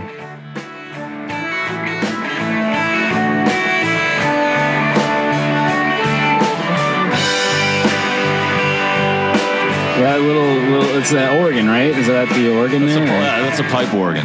Yeah, that sound, and then the guitar right after. Oh, that's fucking so good. When I saw them on this tour, they would they rolled the pipe organ out there, and I thought I was going to play it, but instead of playing it, they all kind of turned around and they put a spotlight on the organ, and I guess it was playing remotely or something. Huh. But the keys were going and everything, but nobody was there, and it was kind of cool. So it was kind of like they all kind of like faced the pipe organ, and the lights went down. There was just a spotlight on the organ, and it was kind of cool. They're just probably just saying, look, I can't play this and guitar at the same time, so we're just going to do this, and bringing everybody's attention to it. But yeah, I love that old pipe organ sound. He's also listed on the album. It says Neil Young, guitar, vocal, pump organ, string man, and whistling. What is string man? Oh, we got to give credit too to Dan Greco, who was on the last record as well, wasn't he? He was the percussionist, right? Yeah. So on this record, he plays tambourine and bell. Nice. But other than that, it's just the horse. And I really like what they're doing with that choir vibe in this one too. I think they're nailing it with the ooze and the background vocals. They do a great job here. Yeah, well, that's there's that doo-wop thing. I mean, that was Crazy Horse, right? Yeah. Before everything with Danny Whitten, they were a doo-wop band. Yeah. That's why they have such great vocals. Your thoughts on this tune, John?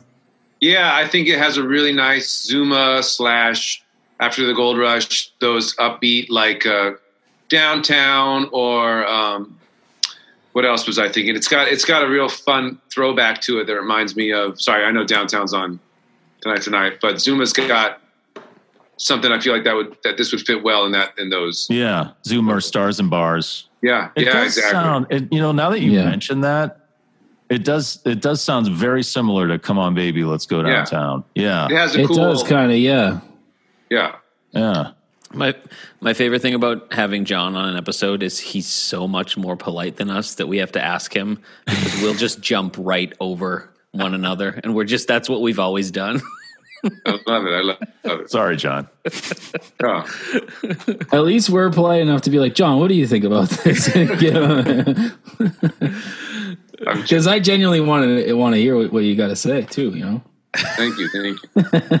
Yeah, I love that song, and I think it's a nice chaser to Ramada in that we've just been on this cloud of fuzz, and now all of a sudden this is a regular song, which is good. Yeah, and I think that, John, do you like that organ part too? Because I think that gives it, like you said, coming off of what we were, that pure magic of Ramada Inn. This is kind of like brings us back to this play, like you said, this is a regular song. Don't worry, you're safe, And then that organ just kind of gives me that.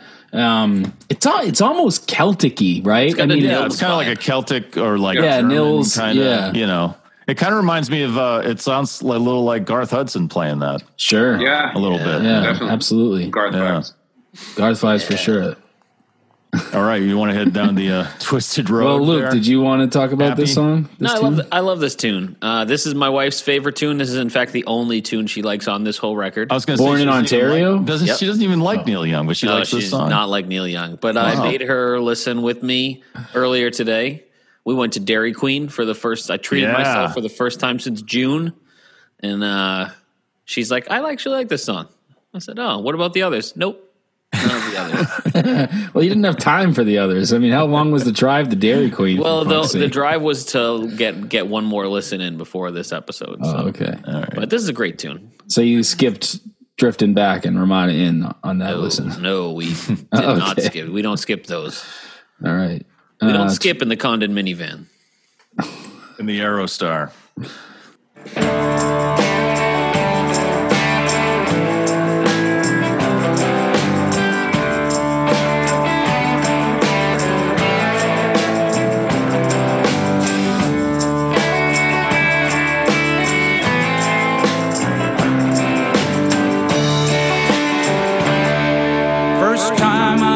Like a rolling stone, I felt that magic and took it home.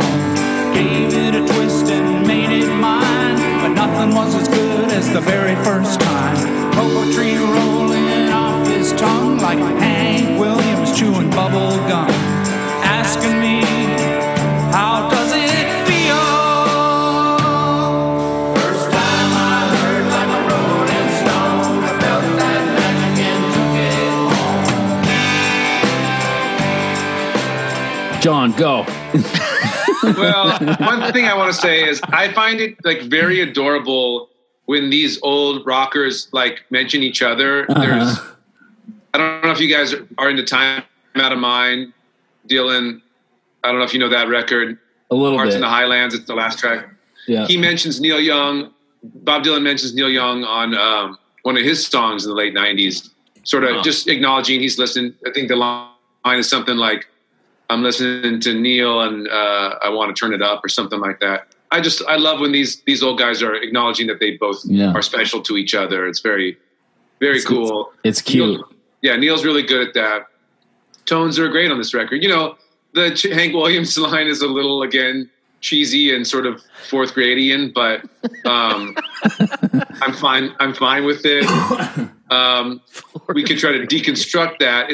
I don't like it when people compare, like, make metaphors of things that are like the same thing. You know what I mean? So he's trying to say, like, Bob Dylan's like lyrics and poetry were so good, like this other thing, this other musician who was good, but instead it's him chewing bubblegum, which are to say that Hank Williams is so good that his bubblegum is better than or is equal to Dylan's poetry. I actually took it a different way, John. I took it as, because I think what people criticize Dylan a lot for in his writing is how it's just the nonsensical rhyming things. And a lot of what I could be way off, but what I've heard from a lot of people is like, oh, you know, that line where he talks about bubble gum, chew bubble gum. And chew gum. Yeah. Subterranean homesick. Yes, I think it's Subterranean. Yeah. And so I feel like this is Neil kind of blending it all and saying because you know Dylan was a Hank fan as well, obviously, and so I think it's him sort of blending it all. And I actually think that line where he says "gave it a twist and made it mine" is him saying, "Yeah, Hank, Dylan, me, Jesus had a rock." I mean, Jesus, don't forget Jesus. It's Jesus kind had a rock. That's actually a pretty cool insight. I like that. You might be giving Neil more credit than. I mean, that's what I do. But. That's a cool insight. That is a good way of putting it, actually. But I really liked. I also feel like it is maybe a little bit cheesy and stuff, but I think it's a little bit intentional. And I really like the line "gave it a twist and made it mine," especially when you think of some of Dylan's lyrics as you know, the simple twist of fate and stuff like that. I think that "gave it a twist, made it mine" line. I really enjoyed that. Me too. That is cool. Yeah.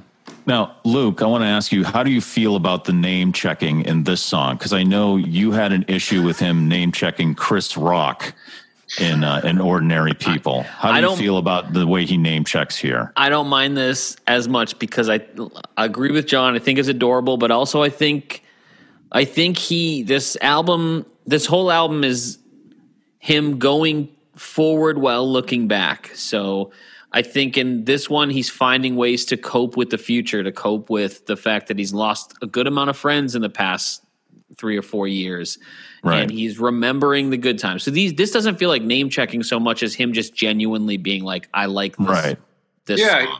Who do you guys think, which Roy do you think? Is it Orbison or is it Harper? Which Roy do you think he's talking about? I think it's Orbison. I think it's Orbison. I think it's Roy Jones Jr. Well, Luke, I actually thought of us and you in particular when he talks about the place, singing in the place where he first saw Roy, because it made me think of us and when we played, you know, like how we had first seen Dawes and then we were playing the same venue, the same club, and like being backstage and knowing like, oh, one of our favorite bands played here and now we're playing here. And that feeling is a feeling you can't really explain if you haven't felt it. You know, it's, I don't know.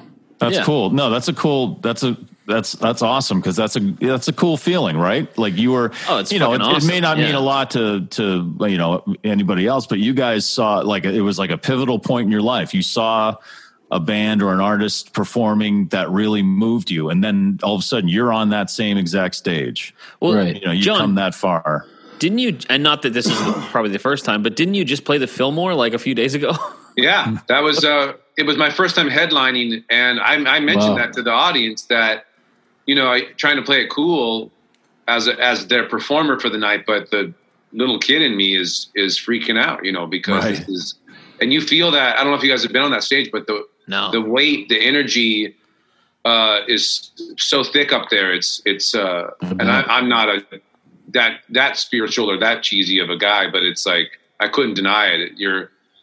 You're wading through all this amazing everything, you know, and all these different genres. Miles Davis, Janis Joplin, James Taylor, like everything you could think of. It's fucking awesome. Yeah. So that's special. I see where Neil's coming from. It's just cool that at this age, after all he's been through, he's still willing to kind of nod to, you know, like that kind of youth. So. And I think that these two songs go together really well. Like the vibes, the energies of these two songs back to back are really good. I think the chorus is fun and catchy too. You know, it's got it's great. This one was one of the ones too, when I first put this on my walk, that really caught me and like kind of gave me like a good, like wholesome, joyful feeling. Yeah. You know, for once he's not moaning about how the hippie dream died. Right. He's kind of looking back fondly. And he has in the past, but it's like, you know, when he talks about stuff like that, he does kind of touch on that though with Walk Like a Giant, but Walk Like a he's Giant, looking back on, he's talking about the good times specifically on this. Right. And Walk Like a Giant feels more like as much like, and I love Walk Like a Giant, and and it's definitely like a hope filled song. But there's like elements of like, we didn't do what we thought we were gonna do, and whereas this is just like, it's just like, man, I just want to like fucking roll a J and listen to my favorite Dylan record, and it's just like a good vibe. Like, I get this. This is like, I came home, I got nothing to do. I'm looking through my records, and I'm just gonna put on fucking. For me, it'd be Neil, but you know what I mean? For Mike, it's probably some shitty ska band, whatever it is. Okay, so there's nothing wrong with ska. No, it's King Crimson, Luke. It's King Crimson. Luke didn't know who King Crimson was. I was embarrassed. I thought it was a bad horror movie. All right, let's move on to She's Always Dancing. I'm really curious to hear what Russ is going to say about the intro to this song. I wasn't gonna say it, but now that you've now I feel like I have to. She wants to live without ties to bind her down. She wants to dance with her body left out. She wants to stay when she lives in her own world. She wants to dream like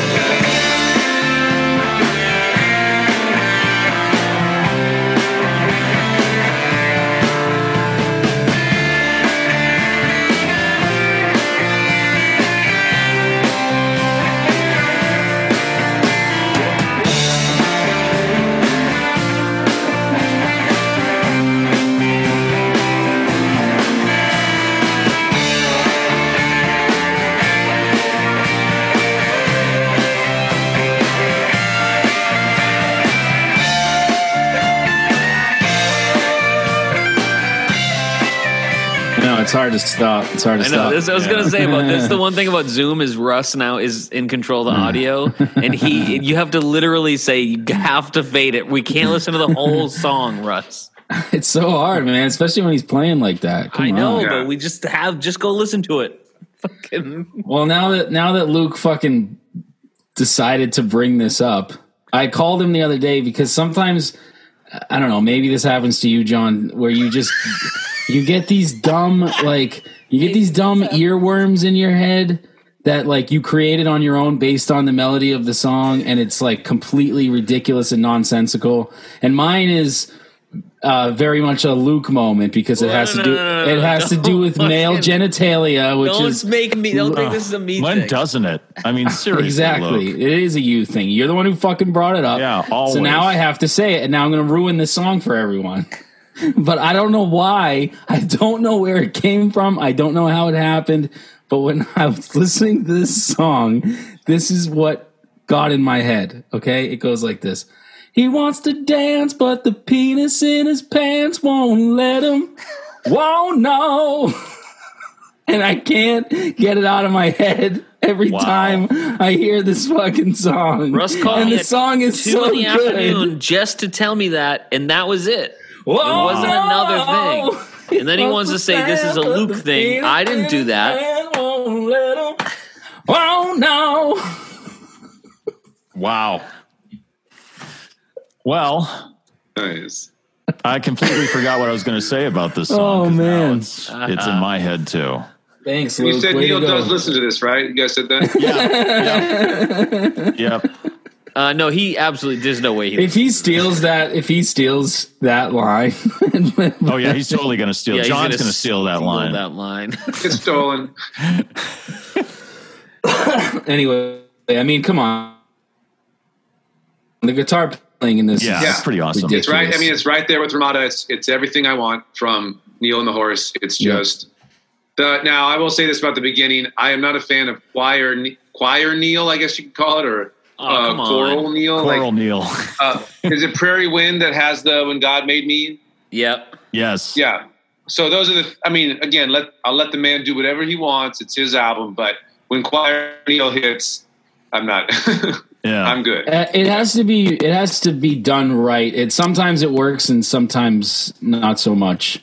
Yeah. I feel you. I'm not always the biggest fan of choir Neil either. I did like in this one choir Neil, how it started with that, and then in that same sort of like in Drifting Back, it shifted. Yeah, the shift is cool. That's again goes back to there's a lot here because it's again the dancing thing. This is this idealized girl again. Yep, the looking back to that idealized time or person or image or and then that drift, that shift into this other thing. And again, if playing music with the horse is Neil breathing and this is his meditation, it's like, okay, this choir is here.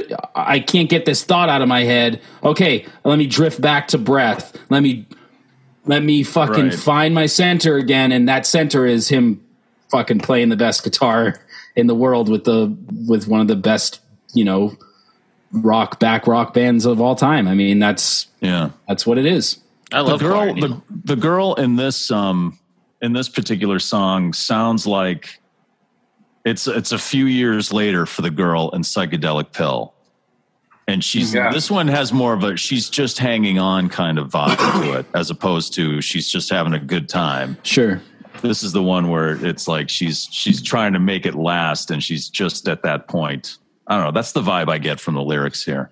Also, as far as the intro go, he totally ripped off that sound and almost the exact melody of the beginning of In My Dreams by Dokken. So if you want to look that up, it pretty much sounds the same. All right. I'll just check that out. Yeah, I don't know. I know you guys are huge Dokken fans, and you already no idea what that even is. But you know what? I love a good pair of Dockers, Mike. So well, they're almost as comfortable to listen to as wearing a broken-in pair of Dockers. All right. But again, this song, same thing. It's got that mantra thing to it. It's a repetition. It's lyrically, there's not a whole lot of poetic depth, like we've said, but it's here's the message. Here's what I'm saying over and over again, and then let me go back to to the music, to the guitar, to the sound, to that. It seems to be the whole thing, the whole time.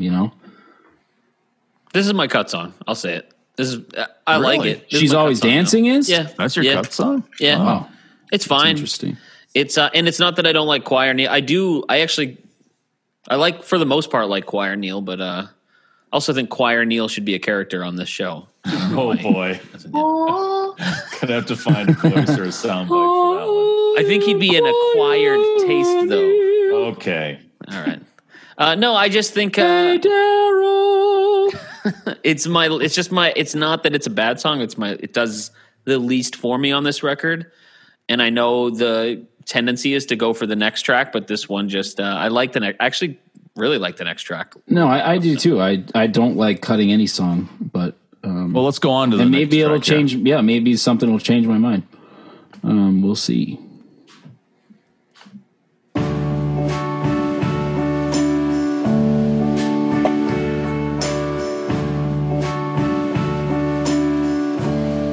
the love of man, who could understand what goes on, what is right and what is wrong?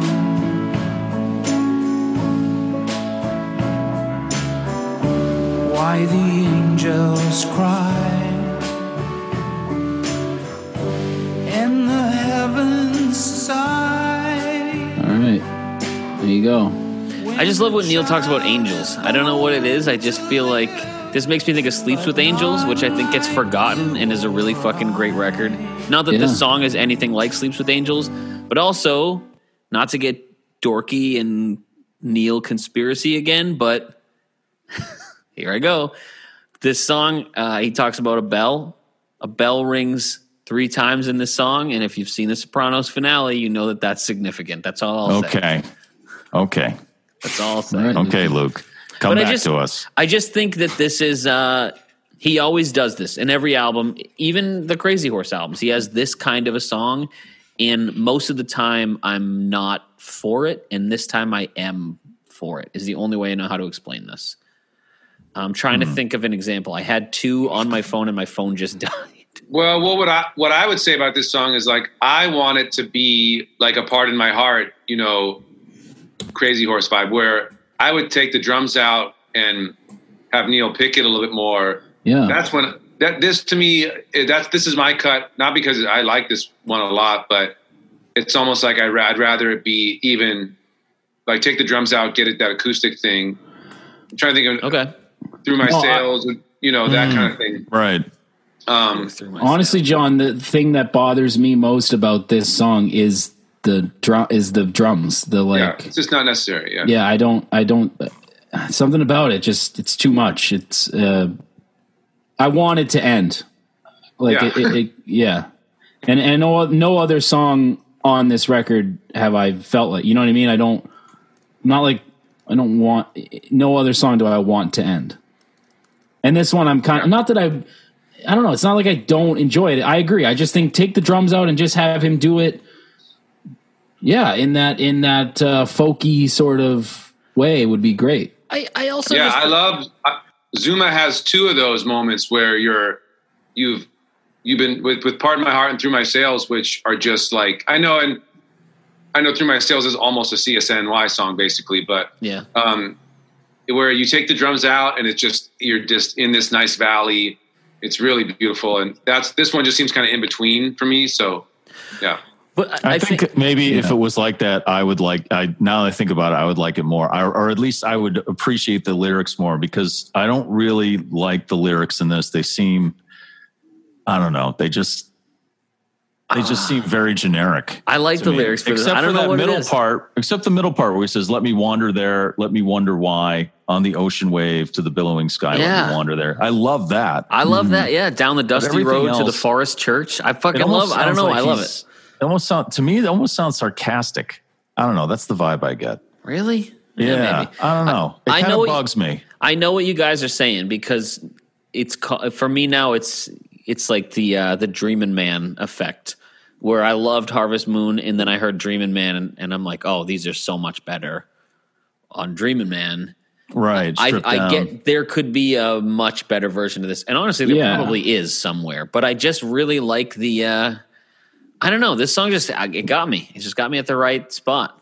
It's almost like what's the other one? Like what's the Once an Angel? That type. Mm-hmm. A little bit. Not the same though. But even When the Child is Born to Live, but not like You or I. He just has. Yeah, I like that. Interesting fucking thing. I don't know. I fucking love. I don't know. It's not my top 3. It's like it would be my second to least favorite song, but something about it grabbed me, and I like the bell in it. I like the fucking little bell that's there.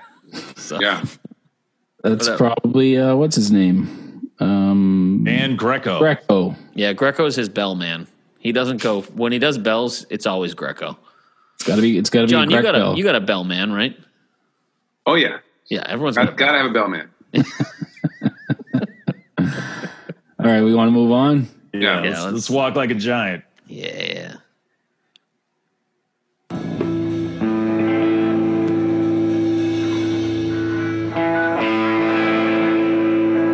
It sounds like they're going to play Like a Hurricane. Yeah. Which Poncho over there sounding good too, you know?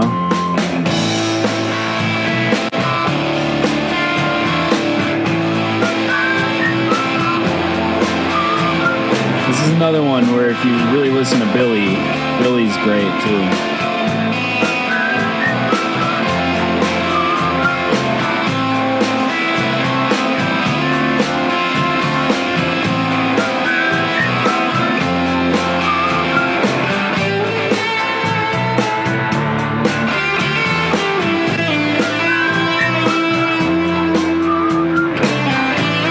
Gonna let it kind of that guitar fade. That guitar. That's John. I know you said you like this period of the sound of his guitar, and I'm totally with you on that. From like Ragged Glory on, especially with Crazy Horse, that his electric guitar playing, it's so just epic. I always like to say he could carve canyons with what he's playing. It's just gigantic sounding, and it's at the same time it has that kind of openness, that high lonesome sound. You know, he's got that twang mixed in with it too, and it's just so beautiful. And when it gets really distorted and stuff, he still makes it sing, even when he gets it really like fuzzed up too. It's amazing what he can do. Yeah, there's so many elements. Does anybody else think? Does anyone else envision the puppets from Fraggle Rock doing the whistling? Because that only might be a little high. I don't know. Who was it on Facebook that said the fee fi fo fum? Oh, yeah. Joel. I picture the Seven Dwarves. You know.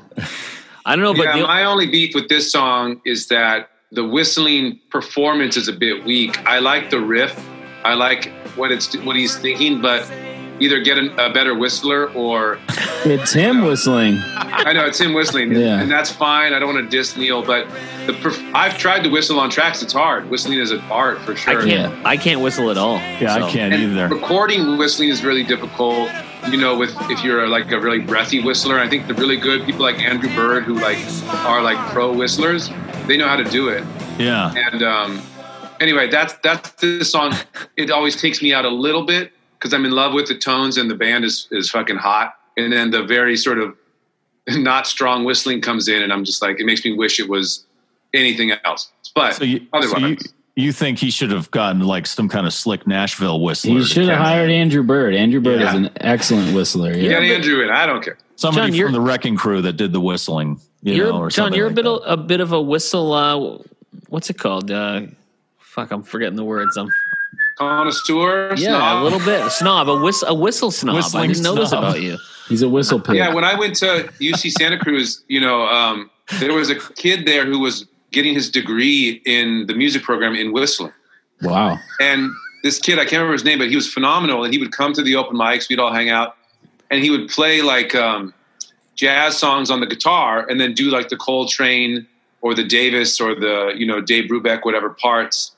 And he was like the best whistler I've ever seen in my life. And that really got me trying to whistle more in songs and realizing how shitty I was. Holy shit.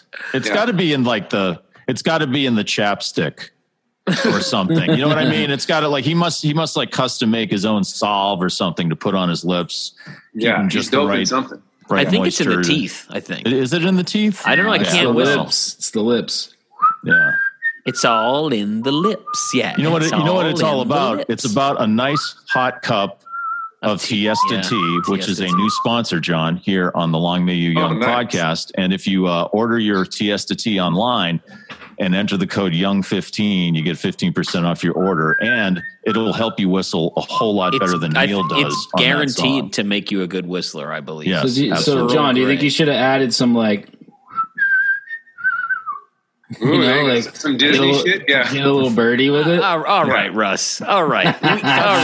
Showing off my whistle. Whatever. We get it. Now that we know John's a huge whistle snob, you don't need to show off the Luke, what do you think of the Hey John, on your next record, if you need a whistler, I just want you to know I got a mic in my house. Luke, what do you think of the walk? The fact that he says Luke in that part? Listen to it. He's saying Luke. He's not saying walk. You think so? Yeah, because he knew about this at podcast. And this is the first time I'm bringing this man up in this podcast in a long time, because there was a time where he almost came up in every podcast, in every episode. Boy.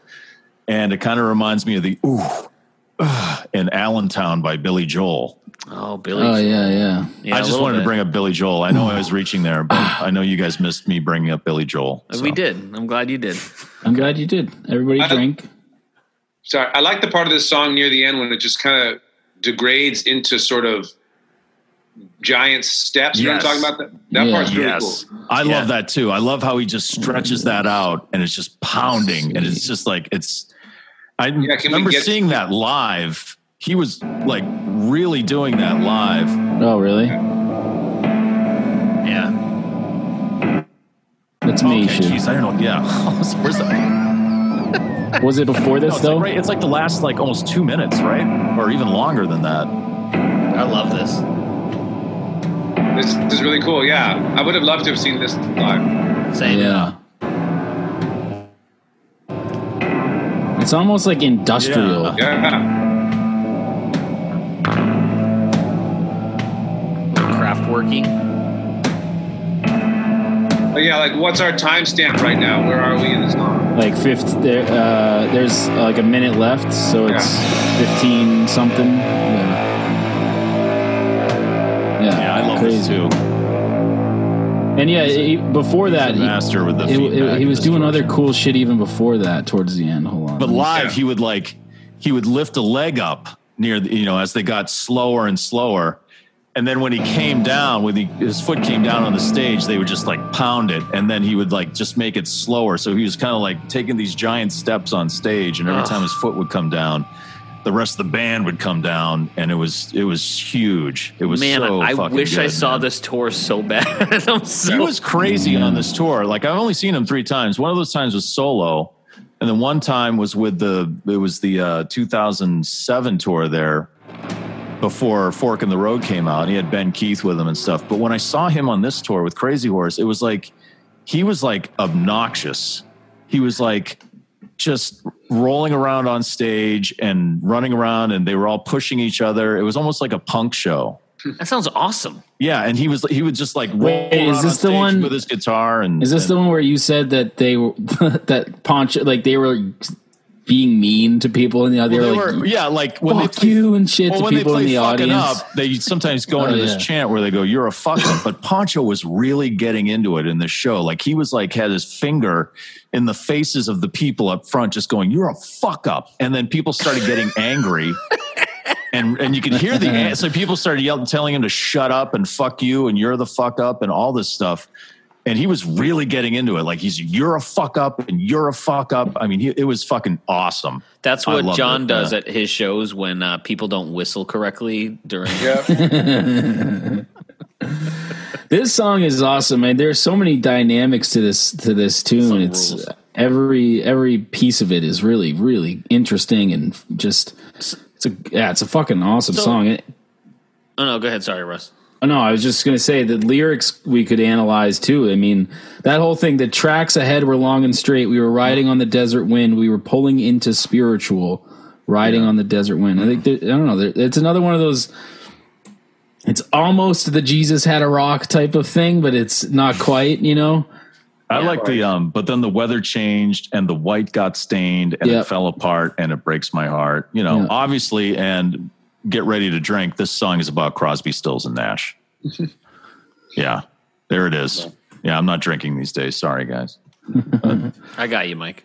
But yeah, this is that thing I was talking about earlier. It's kind of the opposite of Twisted Road, where he's kind of looking back saying the hippie dream died, and it died a horrible, slow, painful death. And, we had a mission and we failed in our mission. I don't know how I don't know how negative it actually is, though, because I don't know if it's looking back and being like, oh man, we really fucked up, we could have done it and we should have done it, and now look at us, as much as it's a bit of the accepting and the coming, because he says, I used to walk like a giant on the land, and then the juxtaposition of that is when he said, now I feel like a leaf floating in a stream. But that to me isn't him saying like, that's a bad thing. I don't think the leaf floating in the stream is a bad thing. And it also kind of goes back to the meditation thing. Cause when you're meditating, you're supposed to flow, you are flowing with, don't get caught up, blocked up in the whatever and try and turn around. It's like, that is the flow. Be the leaf on the stream, be the stream, float in the stream. I see it as the opposite, where he walked like a giant. He knew what he was doing. He was in control. And now he feels like he's just floating along. He's no longer walking or moving with purpose like he was, say, in the, when in the late 60s, mid-late 60s, early 70s. Yeah. And so that's what I get. I see what you're saying too, Russ, that there's a change in that, where it's like you've done that and now it's just time to kind of chill, accept and surrender, and let the river take you, wherever you're going. But it is a nostalgic looking back, but I think it is aggressive. I think maybe it's intentionally aggressive, especially that end, John, that whole like fucking, and where it gets nasty-ish, it's like, well, it's beautiful. It's beautiful, but it's aggressive. To me, that's the giant, and it's, he's slowing down, and then he's just not walking anymore. He's gone. Yeah. And, I mean, this is definitely in my top 3. Me too. Yeah. And it's again almost 17 minutes long, yet it just goes by so quickly for me. Yeah, and it's a good. Same. What I said about Ramada, like this is a good closer. It makes sense that it's closing. Right. Yeah, I was going to say when you were talking about the penultimate thing, I sort of felt like, well, I mean, I agree. I think Ramada is a better song, but this isn't a bad penultimate. It's not a bad choice. Yeah, and it's kind of like makes you think of Everyone Knows This Is Nowhere, where you have Down by the River and Cowgirl, which is like, what are you going to do? Those are both perfect and both, belong near the end, but you can't do it. So I think he closes side 1 with, is that how it is on? I believe so. I think so. There's that too. And I know this is like a 200-minute album or whatever, so I don't know how this plays out on vinyl. But maybe Ramada in, well, actually, I guess it's probably one side. On vinyl, I believe Drifting Back takes up 2 sides. It does, yeah. Yeah. That would make sense. So it's a triple. Drifting Back is both side A and B of the first one. The second one is both versions of Psychedelic Pill. Then Ramada is D. Then I think it's E. It might even be 3 records because... Yeah, I think it is the triple. Yeah. Yeah. But yeah, it's a lot. I looked it up. It's like the cheapest one I found was like $170. Yeah, Luke, I know we've talked about this. Like, there's just certain eras of Neil where the vinyl is basically impossible. I mean, yeah. It doesn't stop us from looking, though. I got a mirror ball. What? Yeah, but, it's funny. One of my nerd friends told me that it was a German pressing. Okay. So it's like, I think it sounds fine, but it was about $45. But on Discogs, you can find some stuff that's from Europe that's doable, but it's like the nerds will tell you that it ain't shit. Yeah. What's interesting? I hate to spoil the party, but I got to bounce. I'm on. The crew is waiting on me, and I told them I was doing a podcast about Neil Young. And they said we'll give you 90 minutes. Okay. So I'm over my time. I love you guys. And I thank you so much. All right, man. Love you, John. Thanks for John. Thanks for joining us. Yeah. Thanks a lot, John. Okay. Hey, John, real quick, top 3. Yeah. Top 3, Ramada for sure. Number 1. I'd probably do Ramada, Giant, and Twisted Road because they've all got that tone I want. It's pretty common for me to get on Spotify and put those 3 back to back. And just that's my Psychedelic Pill journey. Love the rest, but those 3 are everything. Perfect. Yeah. Awesome. Have fun out there, man. We'll see you. All right. Thanks, John. Bye. That's John Craigie. You can catch him on tour right now. I think he's got 5 or 6 shows left on the West Coast. If you're out there, look him up. Go see his shows. He's really great. Yeah, he's great. You got to see John live. He's a great storyteller, and his new song's awesome. Lori Rolled Me a J. Song rules. He's just so good. Asterisk and the album before that, Asterisk, unbelievable. The man. live one is wicked good too. Yeah, you got to see him live because the storytelling element with John Craigie is definitely it's awesome. Yeah, I could just listen to him tell stories, for a couple hours. Same, yeah. I missed him when he was out here, but we'll have to try next time. He leaves the podcast and we say nice things about him. I know, right? Yeah. See you later, John. Whatever. Yeah. We could play Psychedelic Pill, the other one. I actually like this version better than the album version. I think I do too. It's a little rougher. Well, and you don't have that like he was saying that warbly flange. Yeah, there's not as much flange on it, but there's some other things they add to it, and I think I don't know. I prefer this one to the original version. Yeah, I think I do too. And now let us sit through all 37 minutes of horse. I agree with that. No, this is just some of the other Psychedelic Pill.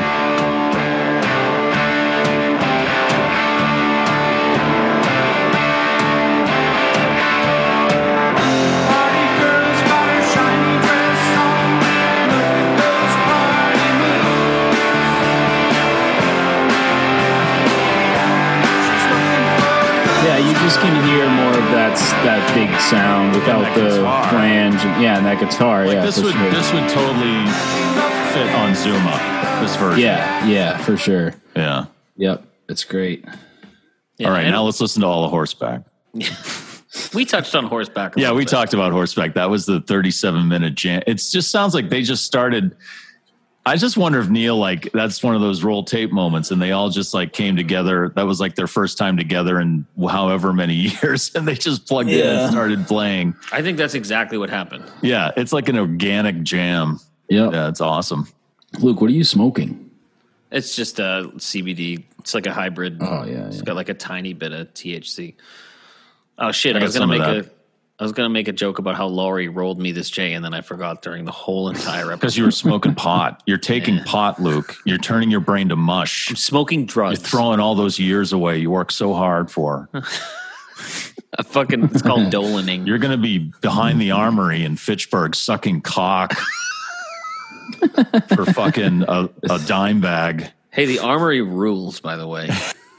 It's nice and dark back there. All right. I think we're at the end of this, right? Yeah. Yeah. Oh, yeah. This is, yeah.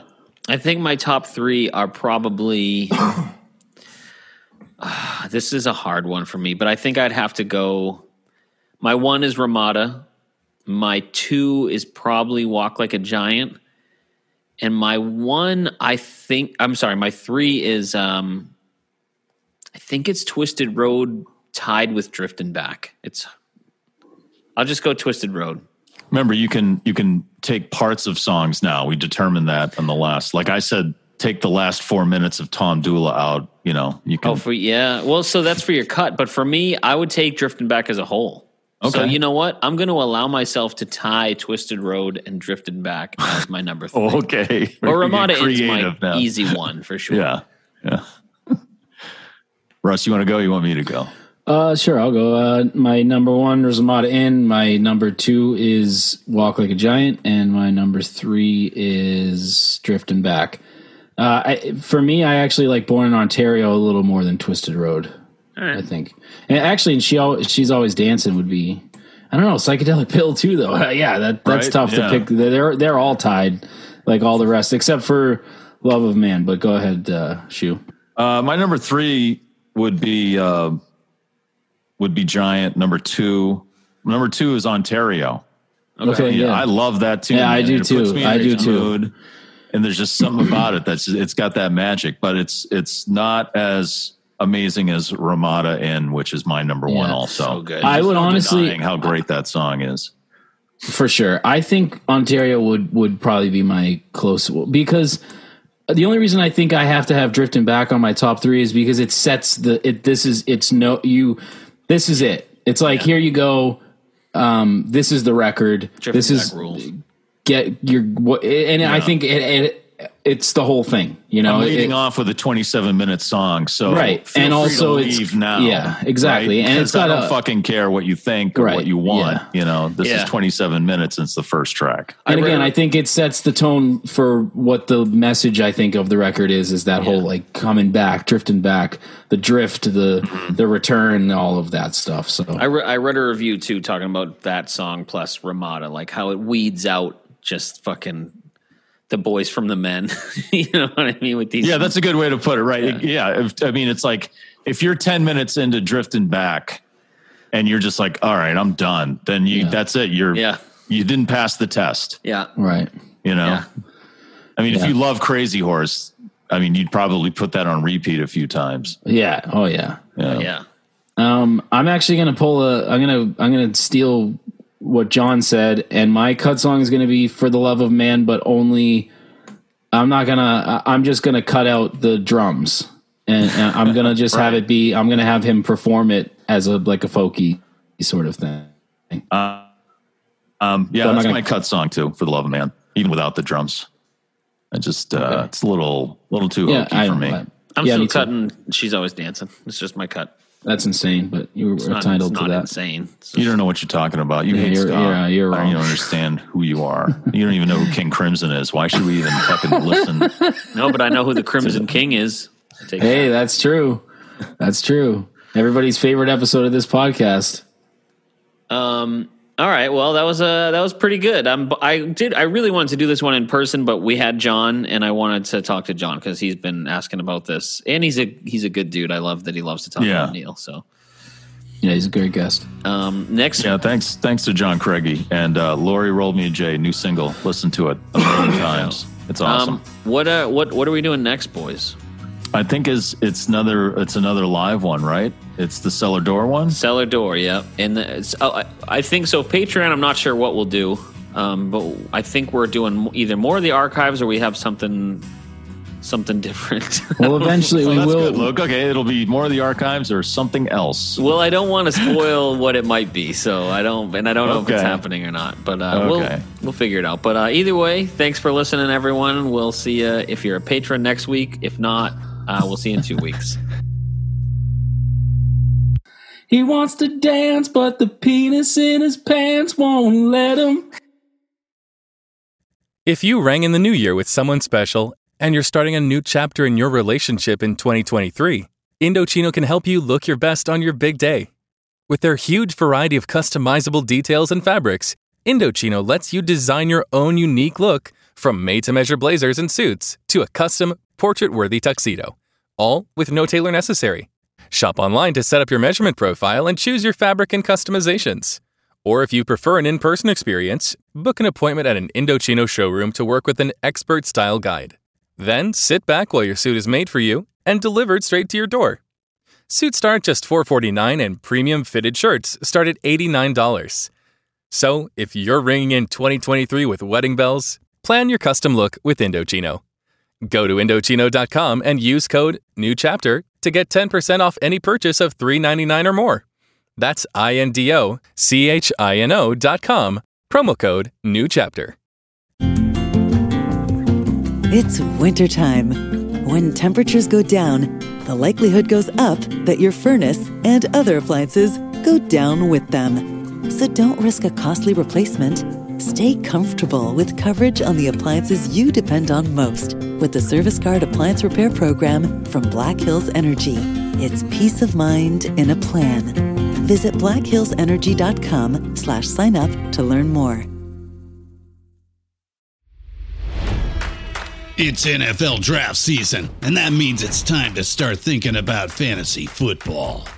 FantasyPoints.com features industry-leading experts and prognosticators using proprietary hand-charted data to help you score more fantasy points. FantasyPoints.com is the place to go for whatever kind of fantasy football you play. Whether you play fantasy football, daily fantasy sports, or do a little bit of everything, Fantasy Points has the meticulously researched content to guide you to victory. And why wait for the fall? Fantasy Points also covers the new spring football league, the UFL. Join the guru, John Hansen, Scott Barrett, Joe Dolan, and other massive names in the fantasy football universe with an exclusive offer. Use code Pantheon for 15% off any Fantasy Points package, including the all-in package, with access to every article, tool, and data nugget that Fantasy Points has to offer. That's FantasyPoints.com and code Pantheon for 15% off at Fantasy Points. FantasyPoints.com, code Pantheon. Score more fantasy points.